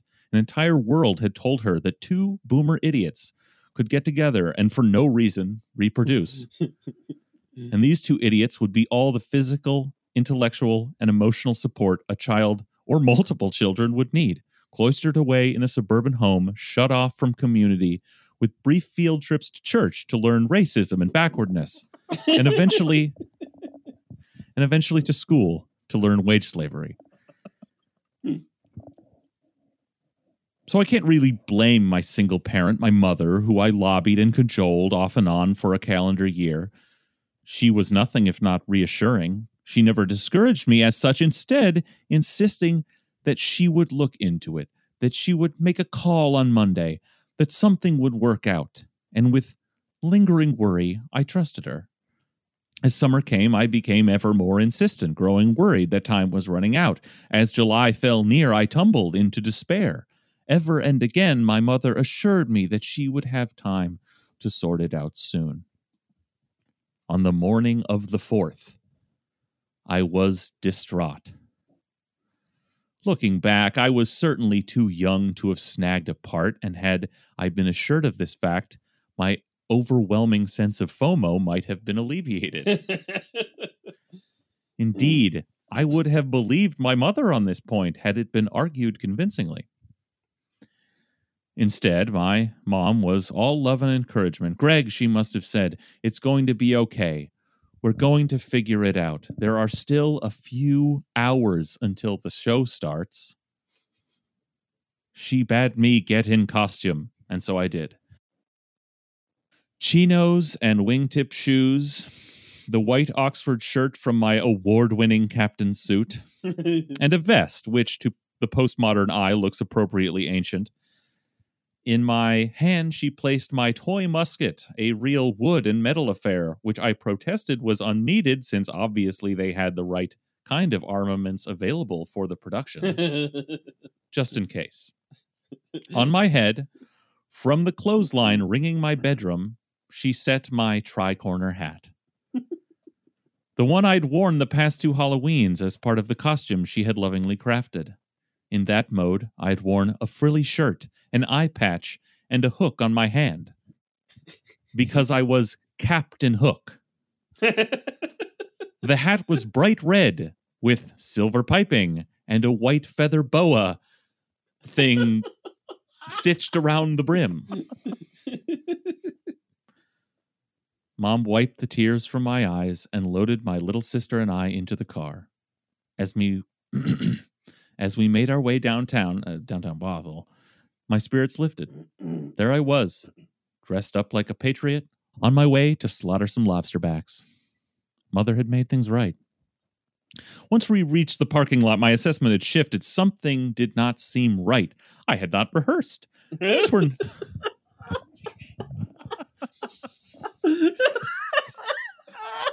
Just little bells going off. I had not rehearsed. These were not the clothes assigned to my character. I had not been assigned a character. I was carrying my toy gun. I had not registered. No one knew I was coming, and I did not know where to go. I began to cry and refused to get out of the car. Once again, my mother assuaged my fears. We would go check it out. We would see what could be done. We still had time. And so we did. Tears dried once again. We marched across the park, me with my tri-corner, my musket, and some hope. We snaked through a throng of patriotic revelers who likely paid no mind to the small child in the tea party fit. We passed the amphitheater and the floating stage, all set for the Congress and rigged for sound. What was guiding my mother, I will never know. Failing to find the late entry sign up for theatrical production booth, we came to the end of the suspension bridge, a graceful wooden arc which led to the other side of the river and the principal stage on which the play was set. There stood a cop.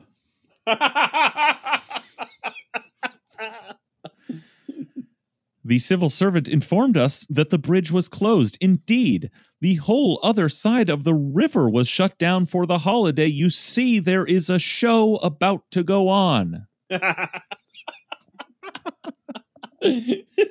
This is the kind of fairy tale where the troll guarding the bridge is very dumb and easily fooled. The battle of wits between he and my mother was short. She informed him this was our very reason for needing to traverse the span he protected, as I was to be in the show. My mother took the disinterested shrug of the officer as he stepped out of our way as a kind of encouragement. Much as I had taken her assurance that my show would go on, she took his acquiescence as a signal from authority that we were in the right place and in the right. The dumb shit cop said I could be in the show. We're off. See, I told you, Greg. We'll just go find you a place to hide in the bushes. And when the redcoats come down the road, you can thrust out and blast them with the boom boom sounds you make with your mouth. Yes. Oh.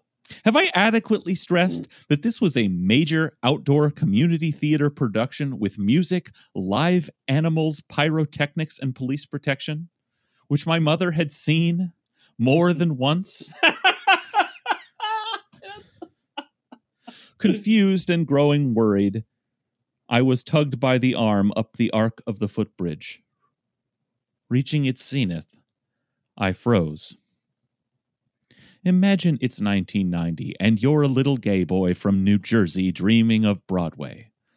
One day your mother takes you into the big city and you go walking down the Great White Way. You see a figure holding an alley door open with a furry foot. It's Mr. Mistopheles having a smoke break. Your mother talks you past him. Oh, well, I never give a shit what you do, he meows. He is magical. He really is. She shuffles you backstage, and among the rigging, she paints a nose and whiskers on you with lipstick. As Jellicle Songs really gets going, she tells you to break a leg and shoves you out on the boards. You upstage Monkastrap. God damn it. Your mother is taken away.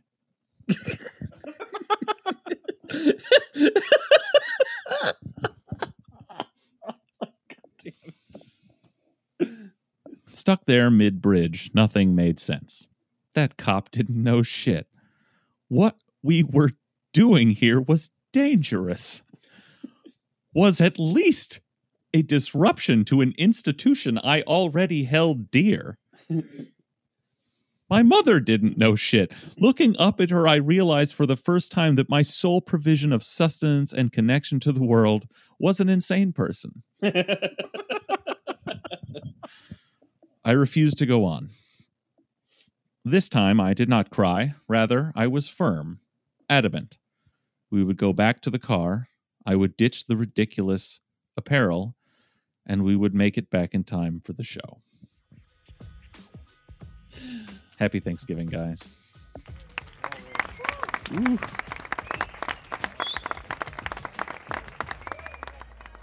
Wow, what a show this has been. Thank you all for joining us. But before we finish this out, we have to do one last thing, a tradition here at Thanksgiving, which is we have to tell you all what we're sorry for.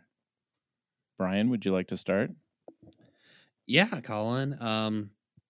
This year, I'd really just like to say I'm sorry for going so hard and endorsing Lauren Culp. All right. I know I alienated a lot of our fans. And look, I don't know what to say. I thought he was going to win. That's beautiful, Brian. Thank you. I'm sorry for being happy during COVID. I'm down to 1/5 of my dosage, and I've never felt better. Hard to explain that, but I'm doing good. And it all started when COVID started. And, first I had some like anxiety issues and then realized all I had to do was stop taking most of my medication. And mentally, I'm better than I have been in years. Thanks, 2020. Let's make the pandemic an every year thing. Hey, man. I don't know how long this feeling's going to last. Yep. Yeah, ride that high. There's no shame in being happy, Greg. I'm glad to hear it. Let's see. This year, I'm every day more sorry that I brought another life into this miserable world. And some might say that 2019 was maybe the year of sicko mode, and 2020 the year of rap mode. I think 2021 might be the year of Dwyer mode. Well, we can hope that Dwyer mindset finally takes hold in this country. Well, Colin, I hear you, and I too am sorry for something this year, and it's another tough one, guys. It happened at a cocktail party. It was only in a moment. But I'm sorry for introducing Chief Carmen Best and Eric Prince. I didn't realize that he would steal her away from us like he did. That's on me, guys. That's my bad. Sorry. You had no way of knowing, Brian. Yeah, you didn't know. But, that was an extra apology for you. You don't get any more. No more apologies.